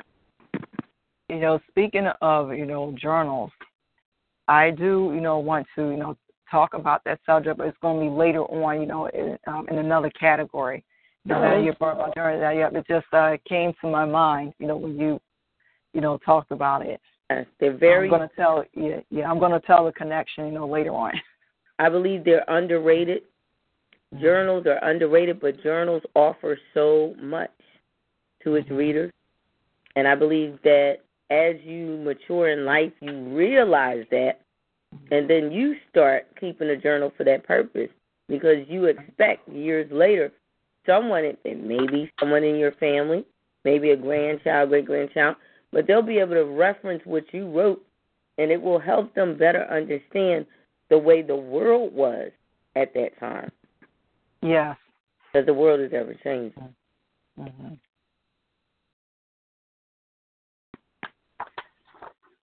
All right, so I'm going to continue on. All right, the second article is titled, Querying from the Trenches, The Art of Believing in Yourself as a Writer. This was dated August 24th, 2017. I know to anyone other than a writer aspiring to obtain literary representation, this title sounds overly dramatic, but to my fellow writers, aspiring authors, and authors themselves, this is exactly what it can feel like. Some might call me delusional, masochistic even, to willingly submit myself to this process again and again. Regardless of what some may want to label me, my willingness to throw myself back in, not knowing whether I will be more successful this time than the first time, which ended in utter failure, with a lovely silver lining though, I simply call it inspired. This guest post is by Casey, spelled Kacie, LeCompte Renfro. Renfro is a native of San Francisco, California, now living in Kentucky with her husband and daughter. She is an author and human rights advocate whose career has been predominantly spent in the fields of refugee resettlement through various organizations in the U.S.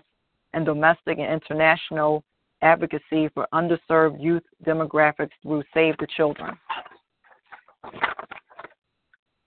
Any of you who signed onto your computers this morning and proceeded to this website to see if maybe, just maybe, a new agent was being featured with a request for queries for a book that sounds just like yours, this is the sanity of the process.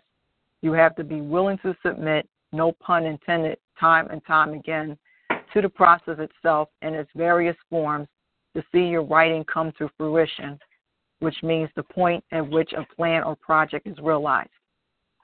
Writing a book, being published, and calling myself an author has been nothing short of a lifelong dream for me. I have been writing since I was 4. I started with a literary flair, preferring poetry to all other forms of the written word, and over the years evolved into writing longer stories, fiction, and nonfiction. I participated in an amazing writing workshop in San Francisco several years ago, and the piece I wrote for the class ended up being the first chapter for my recently published young adult novel, Hot Air.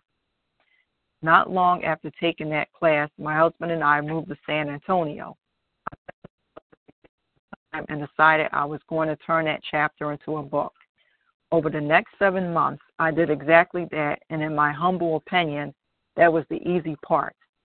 Pouring your soul into the page, reading, rereading, editing, re-editing, while at times tedious, which means too long, slow, or dull, is where the magic happens. The world feels alive, and almost anything, like getting an agent and being published, feels like a tangible possibility. When you finish that book and then the terrifying, intimidating, utterly daunting query, and finally begin the submission process, the pain finally begins to kick in. The first few submissions to literary agents are a high, and checking your inbox every 5 minutes for the next 2 weeks after hitting send is a high, but then you receive that first rejection. You're resilient, though, because you're realistic, and thus, of course, you expected to receive one or maybe even a few of those. Again, it's all part of the process. Any remote sense of defeat is still far off. You submit queries like it's a full-time job, or depending on your approach, perhaps you submit to only a select few. Then, if your experience was anything like mine, fielding rejection letters becomes a second full-time job. Occasionally, an agent would give me feedback, and whether it was praise or criticism, anything beyond a standard cut-and-paste rejection was gold, because it gave me insight and perspective on what my book looked like to people on the inside. I wrote a sincere thank you note to every agent who took the time to give me such a gift. Finally, after 2 years of submitting my query and receiving somewhere between 50 to 100 rejections, with a couple agents that loved my books yet still passed on offering me representation, I decided to have a friend, fellow author, and professional editor review my book for me. This helped immensely and took my book to the next level. Once I read through her suggestions and implemented them as needed, I submitted my query to a few more agents and to one small family-owned publishing house, One Voice Press. Long story short, the agents all passed, but One Voice Press enthusiastically took my book on, and Hot Air saw the light of day in both print and electronic versions in December 2016. All in all, from writing the first chapter to holding my book in my hands for the very first time, the process took about 6 years. The longest part of that period was submitting my query over and over and over again. But had I given up at the 50th rejection letter or the 75th, my book wouldn't exist beyond my desktop. It does because I persevered. I recently completed my second novel, which is a multi-perspective adult novel focusing on the refugee and immigrant experience in the U.S. I worked in refugee resettlement for many years, and much of the material in this piece is inspired by the people I met. It is my belief that the perspective of the minority, the oppressed, and the victim who continues to overcome, which is the essence of every refugee I have been honored to know, is needed now more than ever. And I just want to comment on that sentence. I found it to be very disturbing. This belief that their stories deserve to be told continues to inspire me to submit this query despite the rejections popping up in my inbox. If I don't give up, if I refuse to take no for an answer, if I am willing to bend and sway as the process demands along the way, this book will also see the light of day. And this time around, I know I will find the agent who believes in my book and the story it passionately proclaims as much as I do. Ultimately, my experience in seeing my first novel through to publication has consisted of the magic, heartache, and painful growth present in any worthwhile, life-changing process. I'm a better writer because of it, and I'm taking the lessons learned the first time around and applying them in the here and now. My advice to you is simple. Whether it takes 6 months or 20 years, whether it is the first draft or a complete rewrite of your initial work, if you have a book that you believe in, that you know the world deserves to read, then don't stop until it does. The path to publication comes in a variety of forms, some with an agent, some with a small publishing house. But if you believe in your book, then you believe in yourself. Use this belief to fuel the process, your process that ideally will culminate, meaning reach a climax or point of highest development, and you holding your book in the palm of your hands. The end of this article. Good article. This is from also WritersDigest.com. Thank you. I noticed a lot of the articles that you read and reference on this panel are articles featured in, I believe we said ReadersDigest.com? WritersDigest.com, yeah. WritersDigest.com. So that's an excellent resource. Yes. All good information, and I'm sure for the listeners that it is easy to follow as well. And shared with clarity. Thank you for providing such resources, because that's helpful, especially to writers that are really trying to launch a career in writing. You want to know specifics. You want to know details. You want to know what not to do just as much as you need to know what you should do to succeed. So thank you for all the articles that you've been sharing on this show. Each one has proven beneficial, and it has definitely served its purpose as for being an enrichment source. Thank you. You're welcome, Duchess Fran. All right, moving on to the third article. It's titled 13 Signs You're Close to a Breakthrough, published by Isaiah Hankel. I wonder how many times people give up just before a breakthrough when they are on the very brink of success. Joyce Meyer, author 100 Ways to Simplify Your Life. First they ignore you, then they laugh at you, then they fight you, then you win. Mahatma Gandhi, preeminent leader of Indian nationalism. Effort only fully releases its reward after a person refuses to quit. Napoleon Hill, author Think and Grow Rich. Breakthroughs are easy to predict once you know where to look. I was just about to drop out of graduate school for the second time when my advisor sent me an email telling me to write my thesis and set a date for my defense. I spent the last 18 months begging for permission to graduate, but I kept coming up against a brick wall. I tried everything to get out.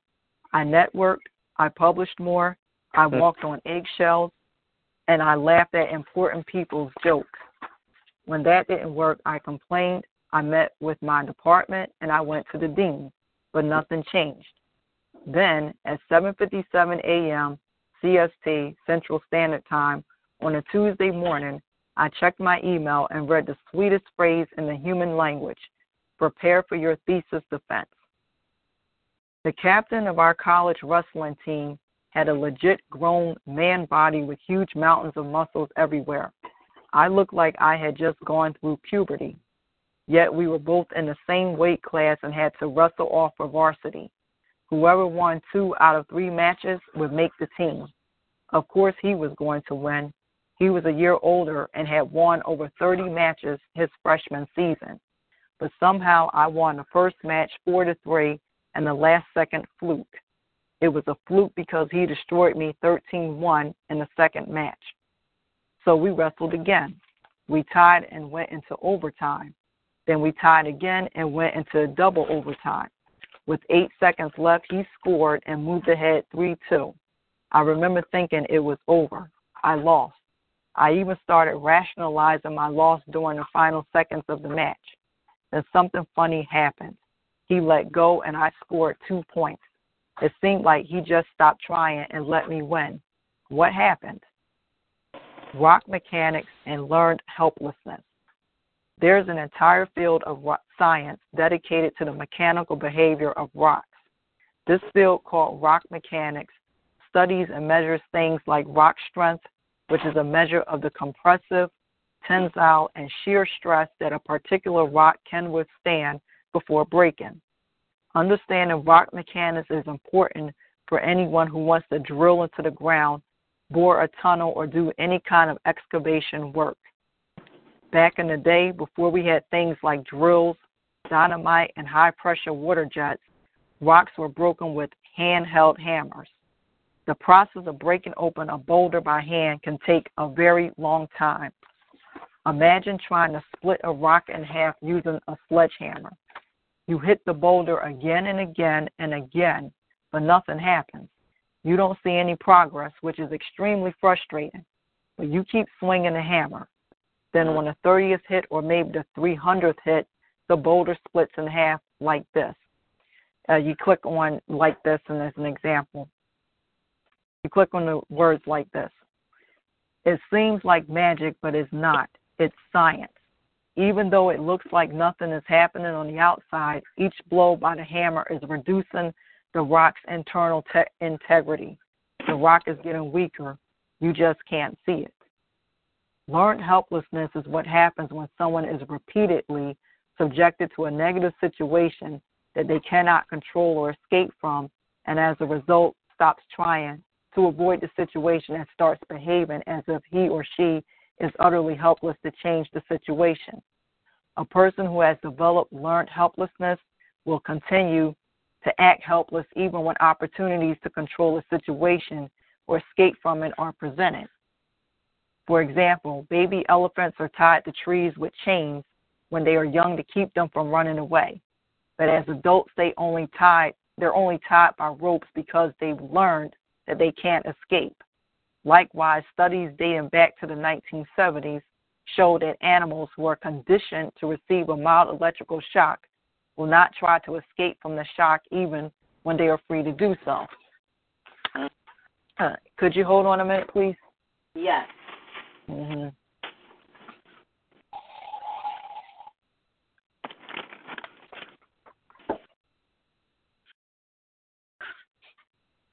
All right, I'm back. Mm-hmm. You're about to have a breakthrough. Obstacles are like giant rocks between you and your goals. Some of these obstacles, some of these obstacles are definable, like difficult circumstances, negative people, and your own bad emotions. Others are harder to define. Sometimes you don't know what's standing in your way. Maybe all you need is a little more information or one more connection, but you can't see it. And you can't see anything changing. You keep throwing yourself against the obstacle over and over again, but nothing is happening. It's times like these when you can start to feel out of control, like nothing you do matters, like nothing will ever change. In times like these, it can be easy to sink into a state of learned helplessness. Every obstacle has a breaking point. Like rocks, most obstacles weaken without showing any obvious signs of weakening. But there are signs. You just have to know where to look. Here are 13 signs that you're about to break through an obstacle. Number 1, when you're frustrated. I went to a Tony Robinson's Date with Destiny seminar in Australia a couple of years ago, and there was a big sign on the wall that read, "You're frustrated? Good. It means you're about to have a breakthrough." The biggest breakthroughs in my life have happened after intense periods of frustration. But it was my frustration that drove me to keep trying. A lot of people will tell you to woosah and do yoga and let go, which is all fine and good, but staying a little pissed off is what's going to actually get you to your goal. Apathy is your enemy, not anger. Anger is always more useful than despair. Apathy means lack of interest, enthusiasm, or concern. Number 2, when you hear radio silence. Being ignored or blown off is one of the first steps to having a breakthrough. Don't take it personally, just see it as a challenge. I used to sell very expensive medical equipment on the road. The sales cycle for this stuff was super long, like 6 months to a year. Sometimes I would get a lead and follow up with them 30, 50 times once every 1 to 2 weeks, before closing or moving on. And most of the time, these leads wouldn't answer my emails or phone messages. But guess what? I kept calling because they were reading my emails and listening to my phone messages, even though I couldn't see it. And when the time came to buy, they replied. Number 3, when resistance increases. I used to hate conflict, especially when starting a new project, but now I get excited by it. In fact, I gauge, which means estimate or determine the magnitude, amount, or volume of how successful a project will by how much initial resistance it gets. The last few months I was in graduate school, my advisor started bullying me like crazy. He yelled at me in front of other students, threatened to ruin my career, and write letters against me, and started doing paranoid things like deactivating my card key. I was scared, depressed, and intimidated, but I kept coming into the lab to work. Then one day, when I least expected it, he sent me an email telling me that I could graduate. Don't be afraid of people coming against you, and don't shy back from being bullied. People fighting against you is often a sign that you're headed in the right direction.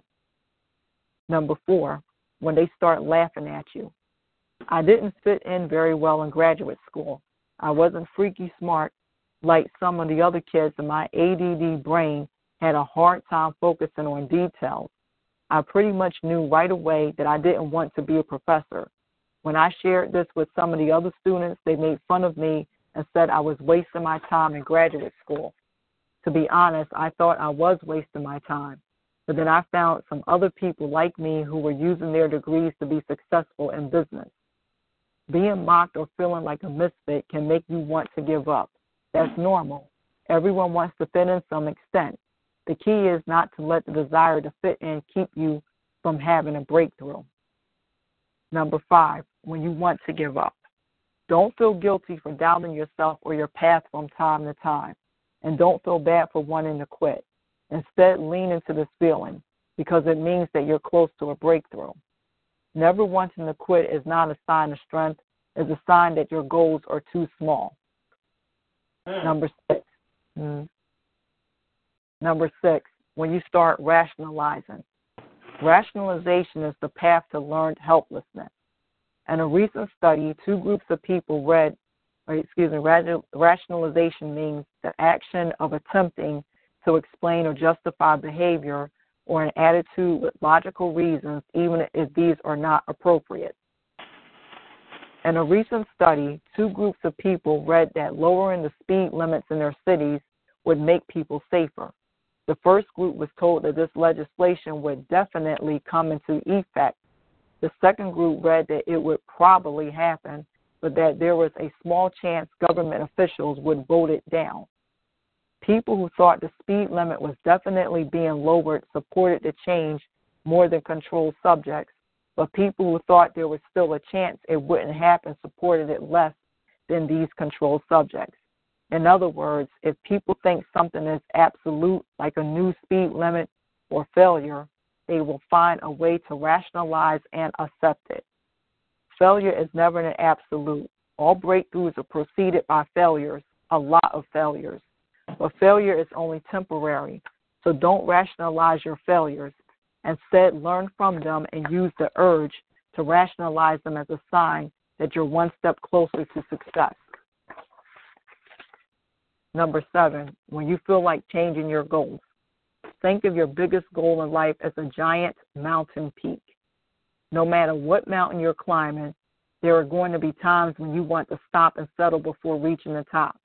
There will also be times when you want to get off the mountain altogether and start climbing one of the prettier mountains next to you. This is normal. The higher you climb on one mountain, the better you're able to see all of the other mountains. But that doesn't mean you should stop climbing the one you're on. It means you should start climbing harder. Imagine how many other mountains you'll be able to see and conquer once you reach the peak. Number 8, when you're told to be realistic. Intelligent people refuse to pursue realistic goals. The more you're told to be realistic, the closer you are to doing something amazing. Number 9, when it really hurts.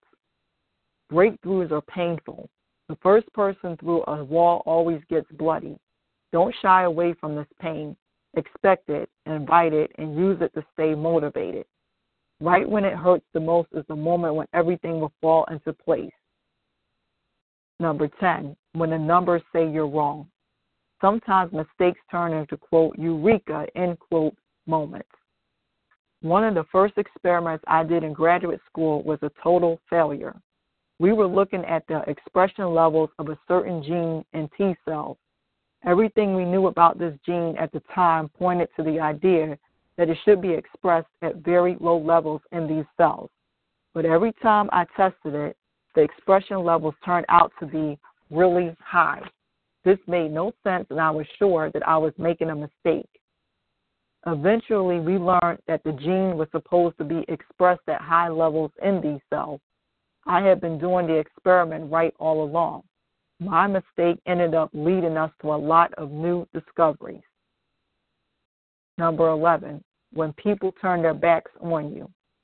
When my advisor sent me an email saying that I could defend my thesis, he also told me that I wouldn't be able to do any more experiments in the lab due to some trumped-up charges about using another person's reagent.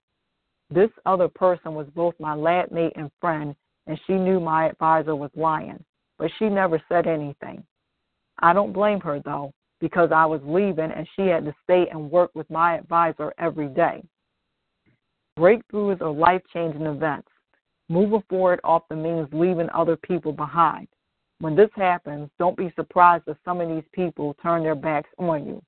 Be forgiven, because in a way, you're turning your back on them by leaving. Number 12, when people try to help you.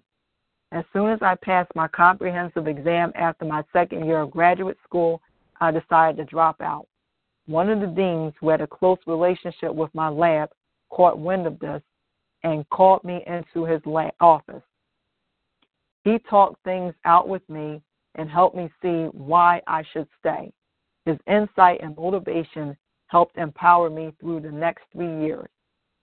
Some people can see things that you can't. Let these people help you. Let them be a part of your breakthrough. And number 13, when you're scared. I was terrified of giving my thesis defense in front of my advisor, who had tried really hard to keep me from graduating. I was also scared because graduating meant that I would have to start a new career and be a new person, but I forced myself to do it. Right as you start to have a breakthrough is when you'll want to shrink back the most, because that's when things get real. That's when you have to step up and step into a new way of living. Changing your life is scary, but being afraid is normal. It's just part of the process. It's a sign that you're having a breakthrough. What's the biggest breakthrough you've ever had in your life? What was your life like right before you had the breakthrough? We'd love to hear from you. Leave a comment below to let us know. Be specific in your comment, because thousands of people visit this blog each week, and what you say could be one thing that helps someone else put their dent in the universe. And don't forget to sign up for Cheeky VIP to get insider emails. The end of this article. Very good. All of these articles are very good resource articles. I'm hoping that our listening audience, that they're taking notes and taking heed to the information relayed. A lot of very good advice is provided in each of the articles that you shared. Our warrioress queen, Zipporah Thelman, co-host of the Exceptional Scribble Show. And I tell you, for me, Sage the Poet and host of the Exceptional Scribble Show, to acquire much from these articles, that says everything. That lets everyone who's tuned in know they are tuned into a program, one that is designed with them in mind, especially if you're a literary artist. This show was created for your benefit, for the purpose of enrichment, and also for the purpose of creating a networking resource for writers that they can visit and acquire much-needed resource information from. Free Publishing Tips Hour, that is a resource. That is a good resource, and I'm hoping that everyone knows how much they're getting. And it's free. We're not charging, and they're getting a wealth of knowledge. They're getting what, if they were to put a price tag on it, it would be like what's provided when you go to a writer's workshop where there's a charge associated with it. And then they have speakers that have information they'll give out, but they're going to sell it to you. We're not selling anything to you, ladies and gentlemen, boys and girls. What we're saying to you is all you have to do is read. This is a platform that promotes literacy. Read the same articles that are being read to you when you tune in. Reference these articles. Let them serve the purpose as a reference guide, because I guarantee you there will be some situation or circumstance in your lifetime as a writer where you're going to need this information. Maybe right now it's not what you need, but later, I'm telling you, if it's not what you need today, it's going to be what you're going to need tomorrow or next week or next month or next year. So don't neglect this. Make good use of it. Reference it. The archive link will be provided and available to you tomorrow or in a few hours. And then you'll be able to hear all of this information in full again. And you'll be able to also share it with other people because it is useful, it's essential, and for writers, it is the information that you need. We're not giving you excess information. We're giving you essential information. Note the difference between excess and what's essential to you.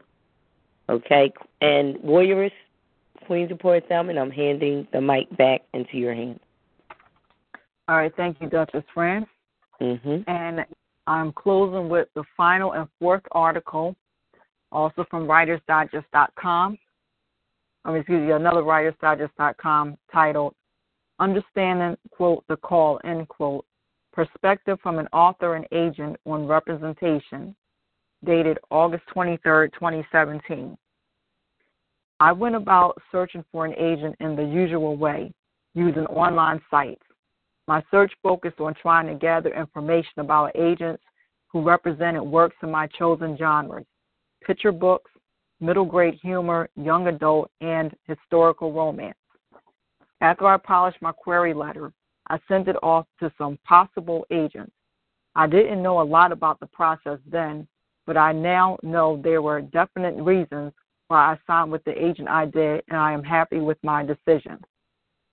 Melody Delgado has been a published writer since 2000. Her short stories have appeared in national magazines such as AIM, America's Intercultural Magazine, Vista, and Chicken Soup for the Latino Soul.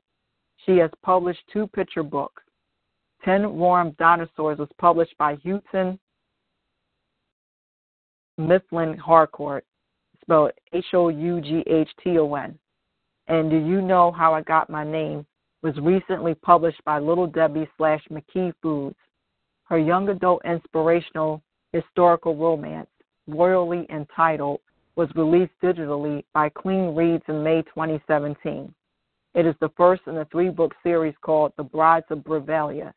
A humorous children's novel, Oops a Daisy, is coming to print on September 5th of this year and is also the first in the children's series. The De La Cruz Diaries. It will also be published by Clean Reads.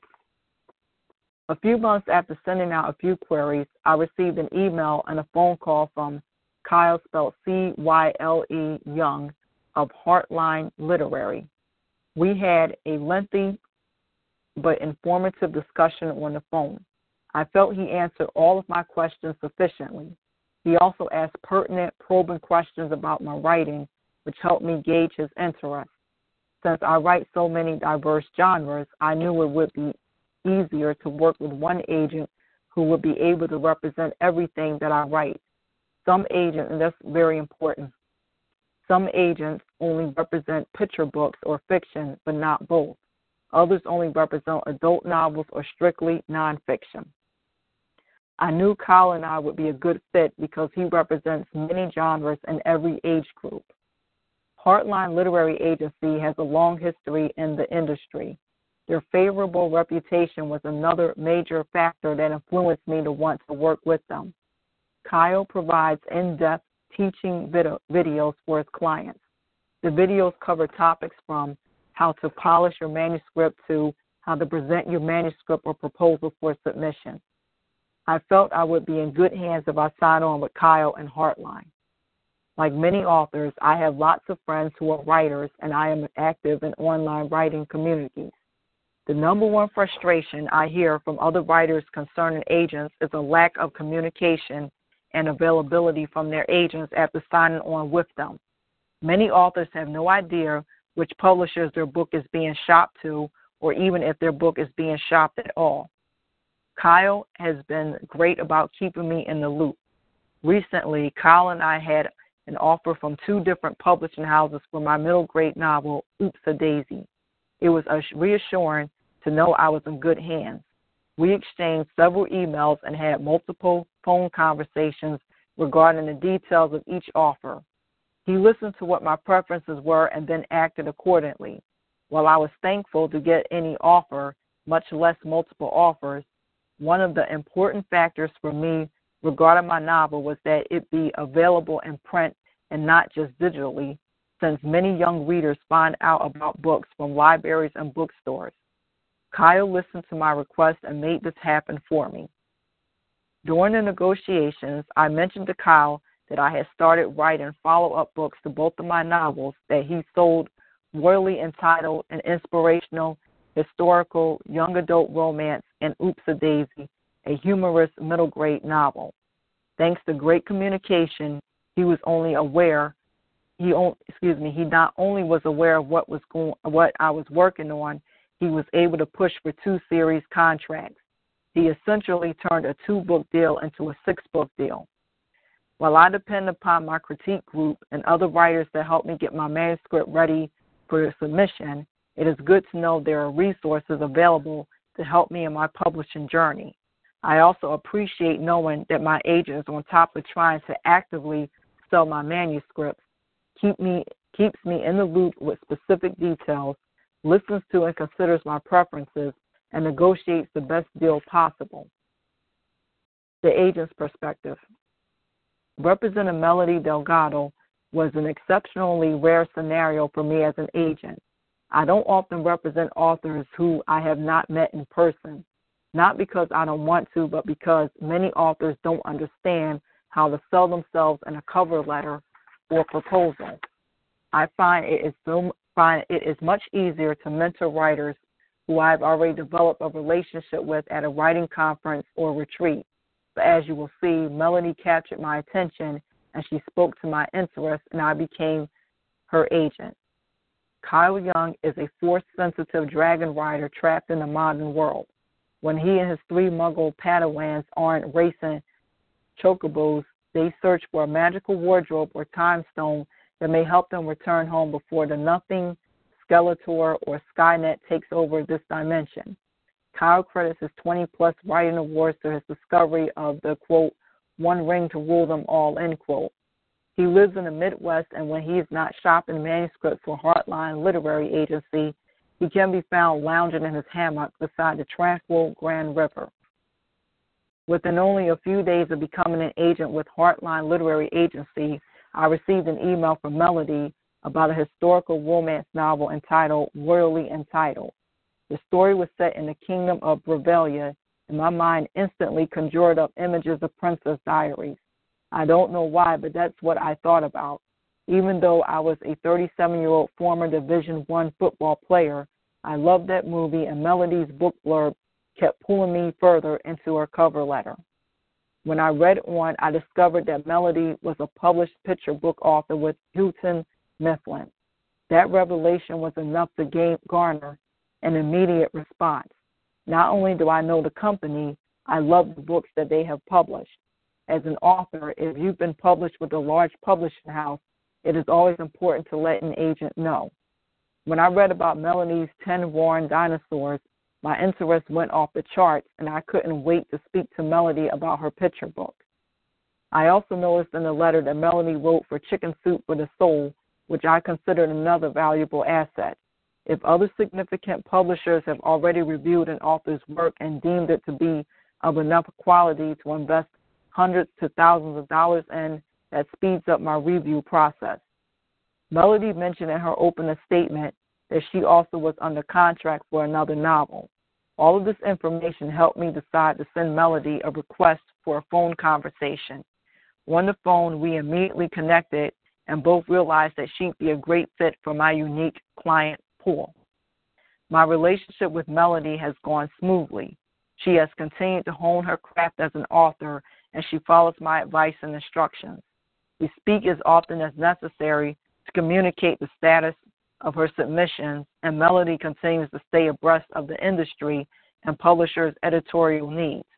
Every agent dreams of having clients that are as responsive as Melody, and I am lucky to have her as one of mine.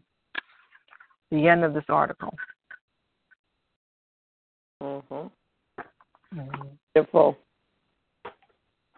Very good choices. As for the articles you selected for tonight's show, continue to be selective in the same regard, and I'm sure each week our writers will continue to further enhance their skills in writing, as well as to further increase their knowledge base of what things are essential to being successful as a writer.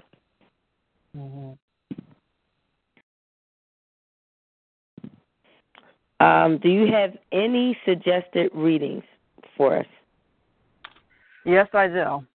Do you want to hear it? Should I tell it now or wait until after, I go to the next category? After you go to the next category. Thank you. All right, you're welcome. And before I go to the next category, can you tell me the reminder of when you asked me the earlier question and I said I did have a connection to it, I should have made a note? Oh, I believe I was speaking on the lines of how teachers as models should be examples that reflect non-biased judgments and opinions. And the reason for that being we are supposed to help promote learning in life and to do so in a fair manner. I believe that was what I was touching bases in reference to, and you said you would be mentioning about it later. And I did hear an article touch on how one should not allow themselves to become discouraged when teachers come at them or against them. Yes, that was the 13 Signs You're Close to a Breakthrough by Isaiah Hankel. Yeah. Yes. And, I thought there was something else, so when I said the connection, I should have, I didn't. But, anyway, I'm going on to the next category. Perhaps it'll come up in it. All right, and it's titled Anti-Trump Art Warriors Resistance. All right, first I'm starting with films. All right, number one is Almost Christmas. Dad selling the house scene. And the reason why I had picked it because I have a connection to what the late L.A. Banks had did, and it's from my paper titled A Spirit Interview Essay, and it's the following part. Banks also helped a failing program in Philly that gave small loans to women and or non-white businesses, which cut back, quote, character-based, end quote, loans at a default rate. She refused to take for collateral, which means something pledged as security for payment of a loan to be forfeited, which means lost, in the event of a default, which means failure to fulfill an obligation, especially to repay a loan or appear in a court of law rate. And what it means that she refused to take the collateral-based, homes and remove the only important thing for blacks in their community. Banks suggested putting up wedding pictures as collateral that people would want to get back. Mm. Mm-hmm. My goodness. Mm-hmm. I don't agree to that. The value that wedding pictures have, as far as I'm concerned, to families as well as the bride and the groom themselves, is sentimental value. You don't put a price tag on that. Mm-hmm. Right. That's why I understand what you mean, Duchess Rand. That's why she had suggested putting up wedding pictures as collateral that people would want to get back. Mhm. So banks do that though? No, this is the late L.A. Banks. I'm talking about the author. I'm sorry, I misheard you. Okay. Yeah, sorry. Yeah. So no, and this not will the be money bank. Would want back. And could you revisit the reason for this action? All right. Yes. Sure. I had put, I had chose that for, in the scene in Almost Christmas, where they were gathered at the table for dinner, and Dad had suggested, said that he was going to sell the house. And what happened, the family was against it because of the house, had the memories and all. Mm-hmm. So it was their treasure. Yep. And so I used that for the connection to what the late L.A. Banks, what she had did, instead of her, taking, like the homes in the black community, she, for loans, she suggested, that they put up wedding pictures as collateral that people would want to get back. Mm. I still say, I tell you, some things I just think, I understand why she felt the need to resort to doing something like that, but I don't agree to that. All right, because she also, even the way she, analogy. Yeah, so she had did it. She had did it to help a failing program in Philly that gave small loans to women and or non-white businesses, which cut back, quote, character-based loans at a default rate. Mm. Mm-hmm. Well, I mean, to each his own. That's all I'm going to say as far as that goes. Mm-hmm. It's not the way I would have handled a situation like that. I'm one that agrees to having things in writing as far as a contract agreement. Mm-hmm. And like banks do, repossess, things will be repossessed if you're not holding up your end of the deal. You know what you promised. You know how there's that promissory note. You know what you promised to do. If you can't fulfill it, then yes, you're going to lose. Mm-hmm. Not going to gain. I mean, that's life. Right.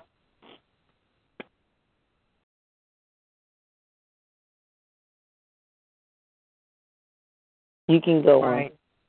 All right, thank you. Yeah, so once again, that correction, it was the late author, the late L.A. Banks, not the money banks. Mm-hmm. But I was, explaining it with a suggestion, yeah. All right, so moving on. All right, number 2, Underdog, the film and the song, which Kyle Macy performs. Number 3, Battleship with Rihanna, The Message, beginners and veterans working together. Mm-hmm. Number 4, The Unborn, The Message, evil will do anything to live. And this is from the advertisement poster. Wow. Yeah, I saw the ad for that. And I think I never did get around to seeing the movie. I think the ad was riveting enough to me. The message. Yeah. Yeah. Yes. All right, the next are shows. Number 1, The Twilight Zone. The original intro, The Message, reality's personification.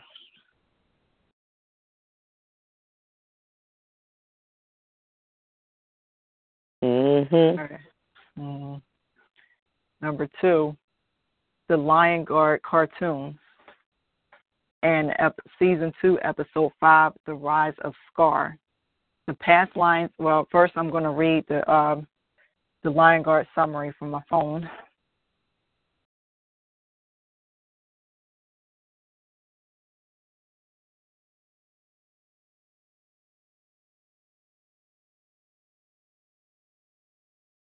All right, it's loading real quick. Come on.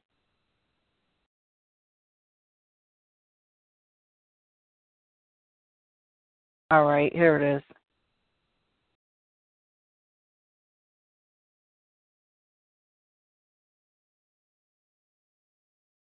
Oh, come on. What are you? All right, here it is. Disney's 1994 classic, The Lion King, is one of the most beloved animated films in the company's storied history. This follow-up series introduces Simba's son, fun-loving Kian, who is happy that his sister Kiara is destined to rule the Pride Lands. He soon discovers that as the second-born, he has his own destiny to lead the Lion Guard, a team that protects the Pride Lands and defends the Circle of Life. As the leader, Kian receives the Roar of the Elders, a power that makes him the fiercest creature in the land. But he can't do it alone, so he assembles a team of animals who are brave, strong, and fast. His team includes Honey Badger Bunga, Hippo Beshti, Cheetah Fuli, and Egret Ano. And this episode, titled The Rise of Scar, is the past lines of spirits appearing and roaring in the sky, called the Roar of the Elders, which is, the magic that Kian has. All right, next category is books. First is The Historian by Elizabeth Kostova, and I'm going to read the summary. Breathtakingly suspenseful and beautifully written, The Historian is the story of a young woman plunged into a labyrinth where the secrets of her family's past connect into an unconceivable evil, the dark reign of Lad the Impaler, and a time-defying pact that may have kept his awful work alive through the ages. The search for the truth becomes an adventure of monumental proportions, taking us from monasteries and dusty libraries to the capitals of Eastern Europe, and a feat of storytelling so rich, so hypnotic, so exciting that it has enthralled readers around the world. Right. Yeah. The second story is Aladdin. All right, next. The final category is video games. First is Wolfenstein 2, The New Colossus. Message: the armed, handicapped are feared and attacked. And I recommend the trailer game, which is titled E3 2017 Full Reveal on YouTube.com. And the reason why I had told that message is because the main character is in a hand-pushed, a manual wheelchair with a gun, and he's shooting Nazis. Yeah, so he's willing and shooting. It's funny and then it's not funny. Paralyzed from the waist down, yeah. All right, and the second video game is titled Red Dead Redemption Undead Nightmare. The trailer is told as poetry.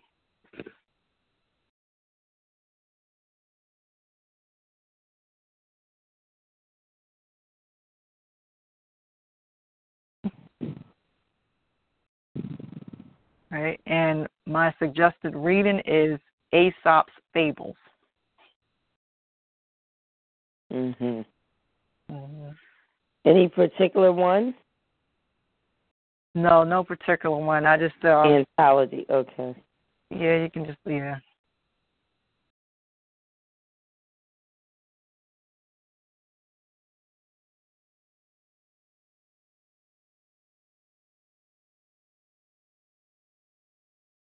Yeah, so I'm looking up Aesop's Fables now. You had asked for any, particular one, and I had said, just you said the whole anthology. So I'm going to see what. I'm just familiar with the hare and the tortoise. Okay. Mm-hmm.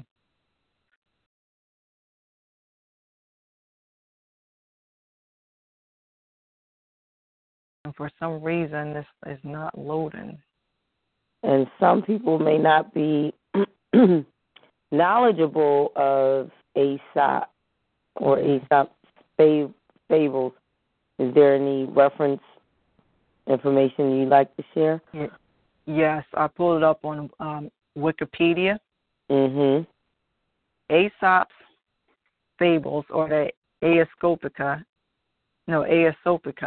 is a collection of fables credited to Aesop, a slave and storyteller believed to have lived in ancient Greece between 620 and 564 BCE, which is before Common Era, as a children's book in 1912. Of diverse origins, the stories associated with his name have descended to modern times through a number of sources and continue to be reinterpreted in different verbal registers and in popular as well as artistic media. The fables originally belonged to the oral tradition and were not collected for some 3 centuries after Aesop's death. By that time, a variety of other stories, jokes, and proverbs were being ascribed to him, although some of that material was from sources earlier than him or came from beyond the Greek cultural sphere. The process of inclusion has continued until the present, with some of the fables unrecorded before the later Middle Ages and others arriving from outside Europe. The process is continuous, and new stories are still being added to the Aesop corpus, even when they are demonstrably more recent work and sometimes from known authors. Manuscripts in Latin and Greek were important avenues of transmission, although poetical treatments and European vernaculars eventually formed another. On the arrival of printing, collections of Aesop's fables were among the earliest books in a variety of languages. Through the means of later collections and translations or adaptations of them, Aesop's reputation as a fabulist was transmitted throughout the world. Initially, the fables were addressed to adults and covered religious, social, and political themes. They were also put to use as ethical guides, and from the Renaissance onwards were particularly used for the education of children. Their ethical dimension was reinforced in the adult world through depiction in sculpture, painting, and other illustrative means, as well as adaptation to drama and song.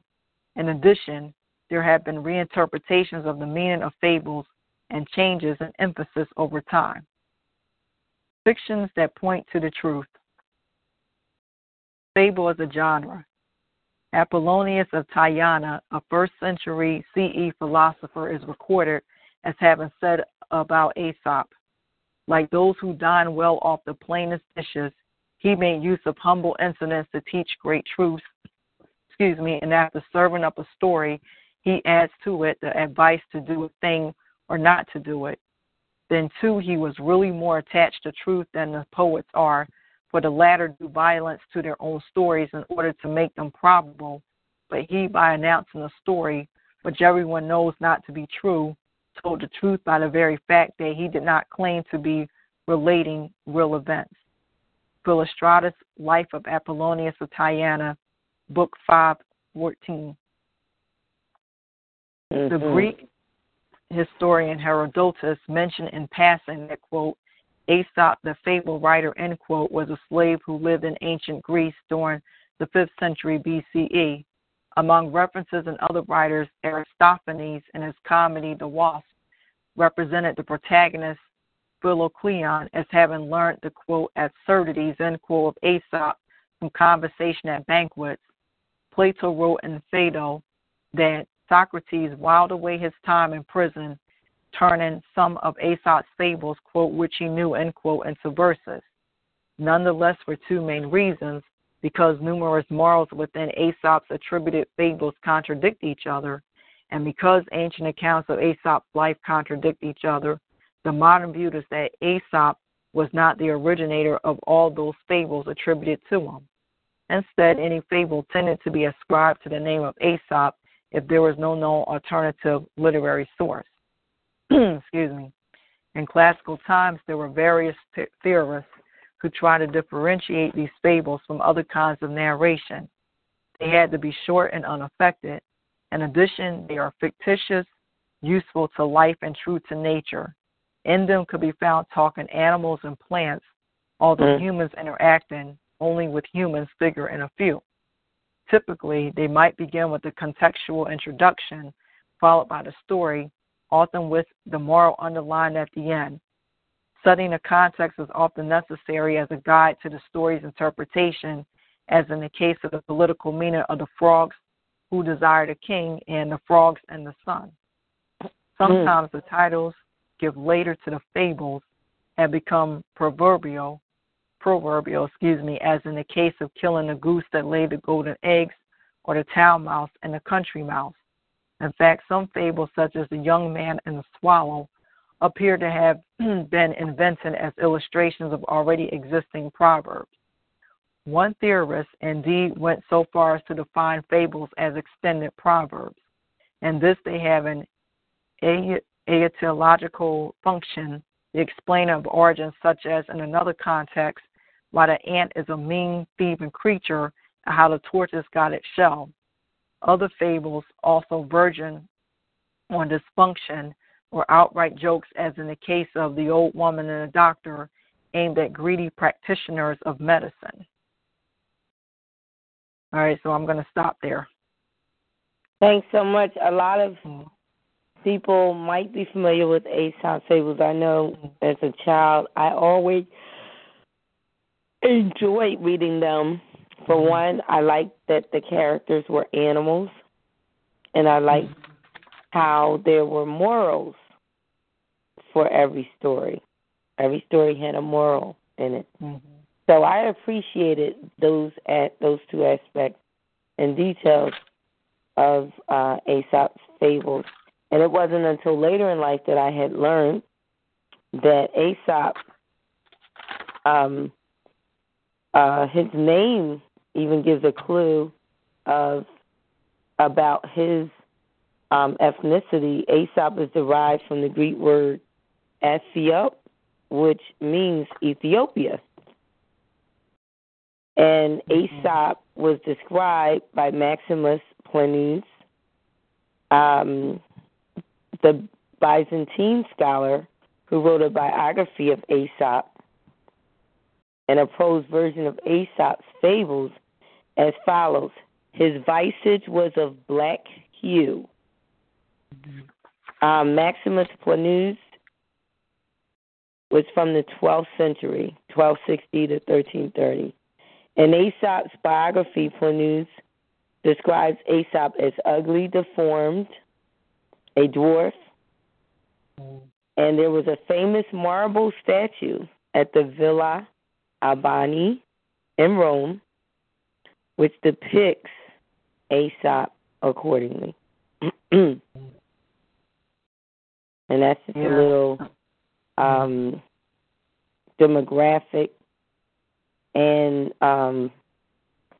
as far as a profile goes, a little biography about Aesop.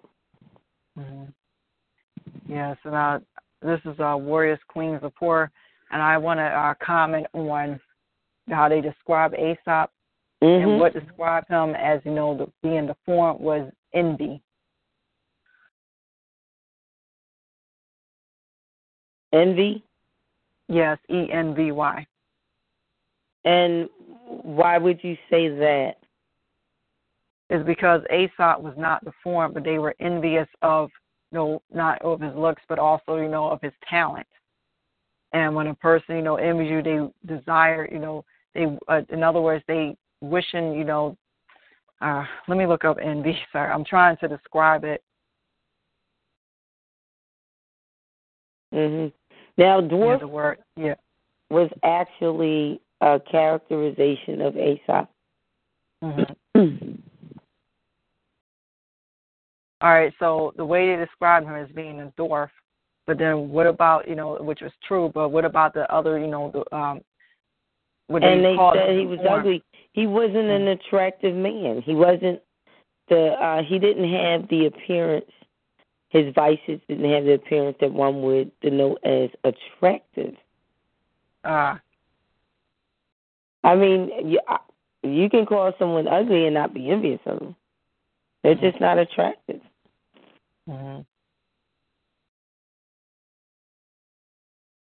Physically speaking. Yeah, were there any, like a picture or like a statue of Aesop? Yeah, there is a famous marble of him, and I have read that information about it. Famous marble statue of him. Yeah, you know what? Yeah, I'm looking it up now, and I looked on Wikipedia, and there is a statue. It says Hellenistic statue claimed to depict Aesop, but what you just described, it says the Aesop romance tells, an ancient literary work called the Aesop romance tells an episodic, probably highly fictional version of his life, including the traditional description of him as a strikingly ugly slave who by his cleverness acquires freedom and becomes an advisor to kings and city-states. Well, I'll just say he wasn't very attractive to most. And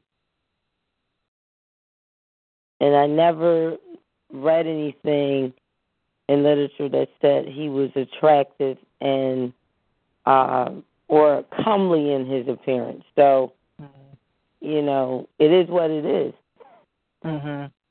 Yeah, I found another picture of a woodcut.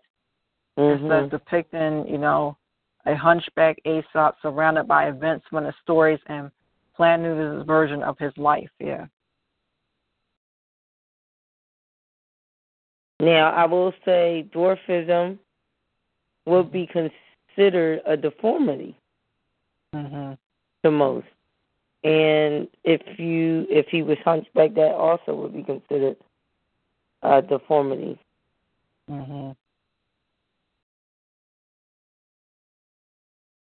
But those, again, a gifted person is often ridiculed, period, whether they're attractive or ugly, because they're looked at as outstanding, being something that others aren't. Sometimes that can cause you to stand out more, so you're more so picked on or ridiculed than others would be. Right. I mean, that's a price that you pay. Being gifted.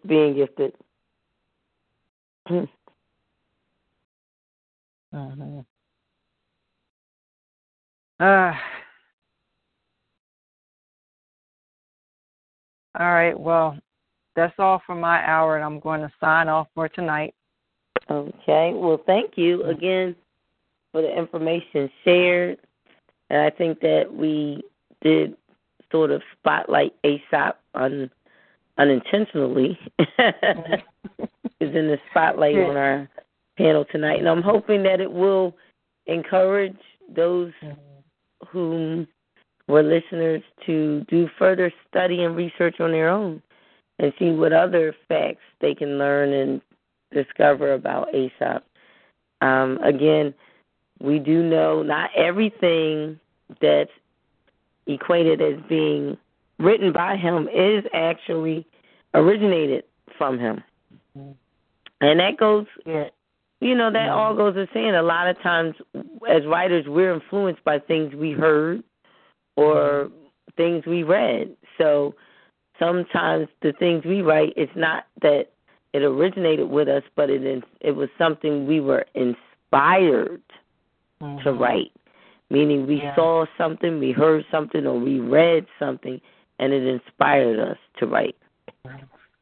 Yes, and I must add about Aesop's fables is that, all right, so they were not, it was said that not all of his fables, since it was said that not all of his fables were written by him, but then it could have been, they were his fables, but they just, he just wasn't given the credit, for it. Right, if indeed he was a slave, And most slaves did experience that. A lot of things that they invented or they composed or they created, they weren't given full credit for it, but their masters were. Yeah. And that is because of the way society's dictates were during that time. Yeah, right. But today, if you write something, you're accredited for it, whether you're a slave or not. It's a whole different order or a whole different set of rules now by which we are subjected to in society today. We have laws now that they didn't have back then that protect your rights, even your rights of ownership. And it's just a matter of you being aware of what your rights are, because you can fight for your rights.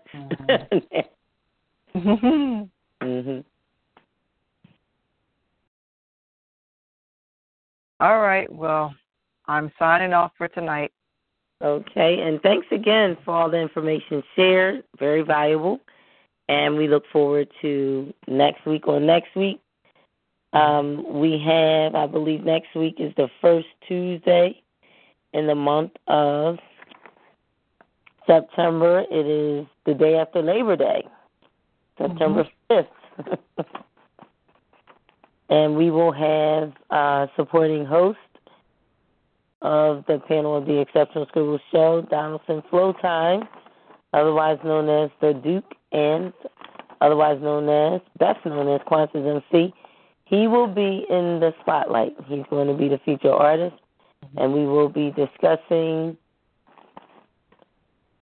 him and his artistry. And we will focus on, of course, literary art. That'll be our focus for next Tuesday. All right.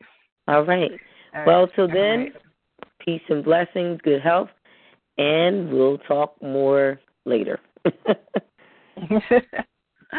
All right. Thank you, Duchess Fran, and everyone. This is Warriors Queen Sephora Thelman signing off from Exceptional Scribble episode 178 for Tuesday, August 29th, 2017. Until next time. Yes. Have a good night. Peace and blessings. Same to you. Nighty-night. Well, ladies and gentlemen, before we end episode 178 of the Exceptional Scribble Show on Tuesday night, August 29th, 2017, once more the show did, of course, pay tribute to Texas. And we're going to say long live the state and Texans. Sad to say, the state right now is in dire straits, dire need of your support. We want to say thank you to the National Guard. We want to say thank you to Red Cross. We want to say thank you to Samaritan's Purse. We want to say thank you to everyone who has been a giver in some way to help provide essential relief aid to Texans right now during the time of need. Thank you. I'm going to play a song by a well-known recording artist group and band by the name of Coldplay. And this is a song by the group, which they dedicated to Houston during a live performance, a show that they performed in Miami, Florida. Be inspired. I hope it's okay with you, but we want to do something now that's, I don't know if you know, but we were supposed to play, hold on one second. We were supposed to play in Houston on, what day is today, Monday? Friday? Yeah. So we were supposed to play in Houston on Friday, and we were there in the morning, and we were hoping it would be okay, and of course the hurricane was coming. And so a lot of people were supposed to come to the concert, and we let them down, and a lot of people didn't want us to do the concert, some did. And so we just want to send, we're so grateful for all the people who come to our shows, and cancelling shows is not something we like to do, but in this instance we kind of had to. I hope it's okay with you that we send some of the beautiful atmosphere in here tonight over to Texas and over to Houston, because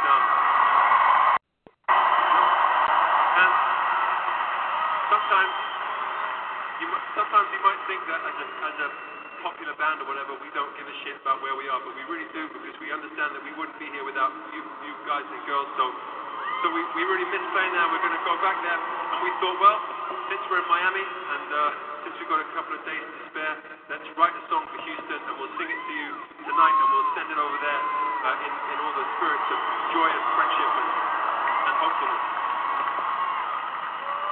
So this is called Houston Number 1, and I've got to get a different guitar.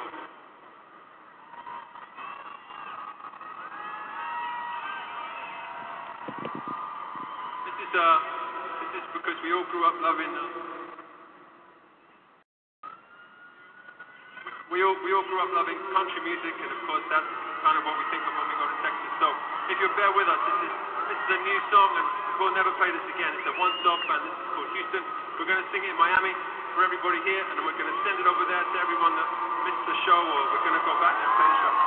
Anyway, thanks for listening.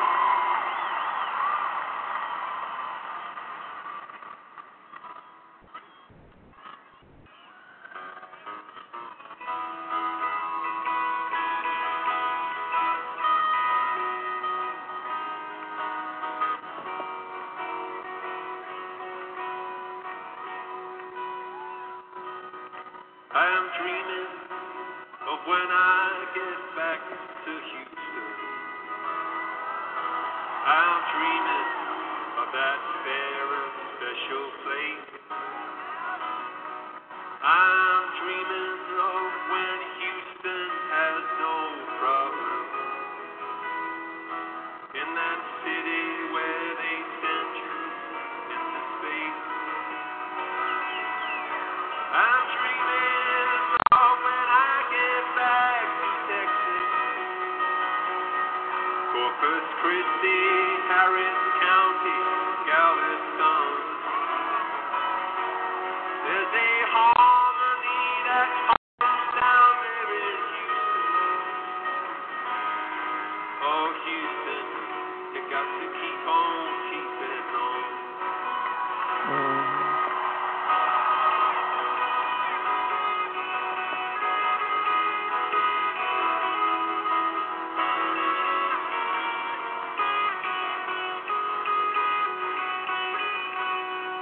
From Miami, we are sending love to Houston. We are praying that you make it through the rain. I know nothing's gonna break the will of Houston. Oh, and we can't wait to go down there again. I am dreaming of when I get back to Texas. Corpus Christi, Harris County, Galveston. There's a harmony that comes down there in Houston. Oh, Houston, got to keep on keeping on. Take a jump.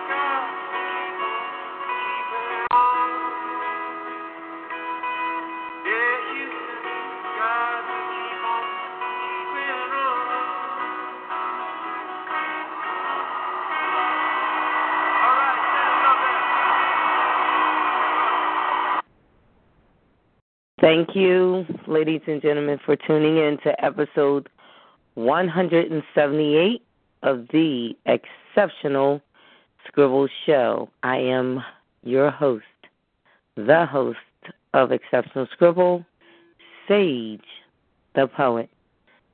Good night to all. And as for the Lone Star State, Texas, our hearts and prayers are with you. We love you, good health, and a full recovery to you.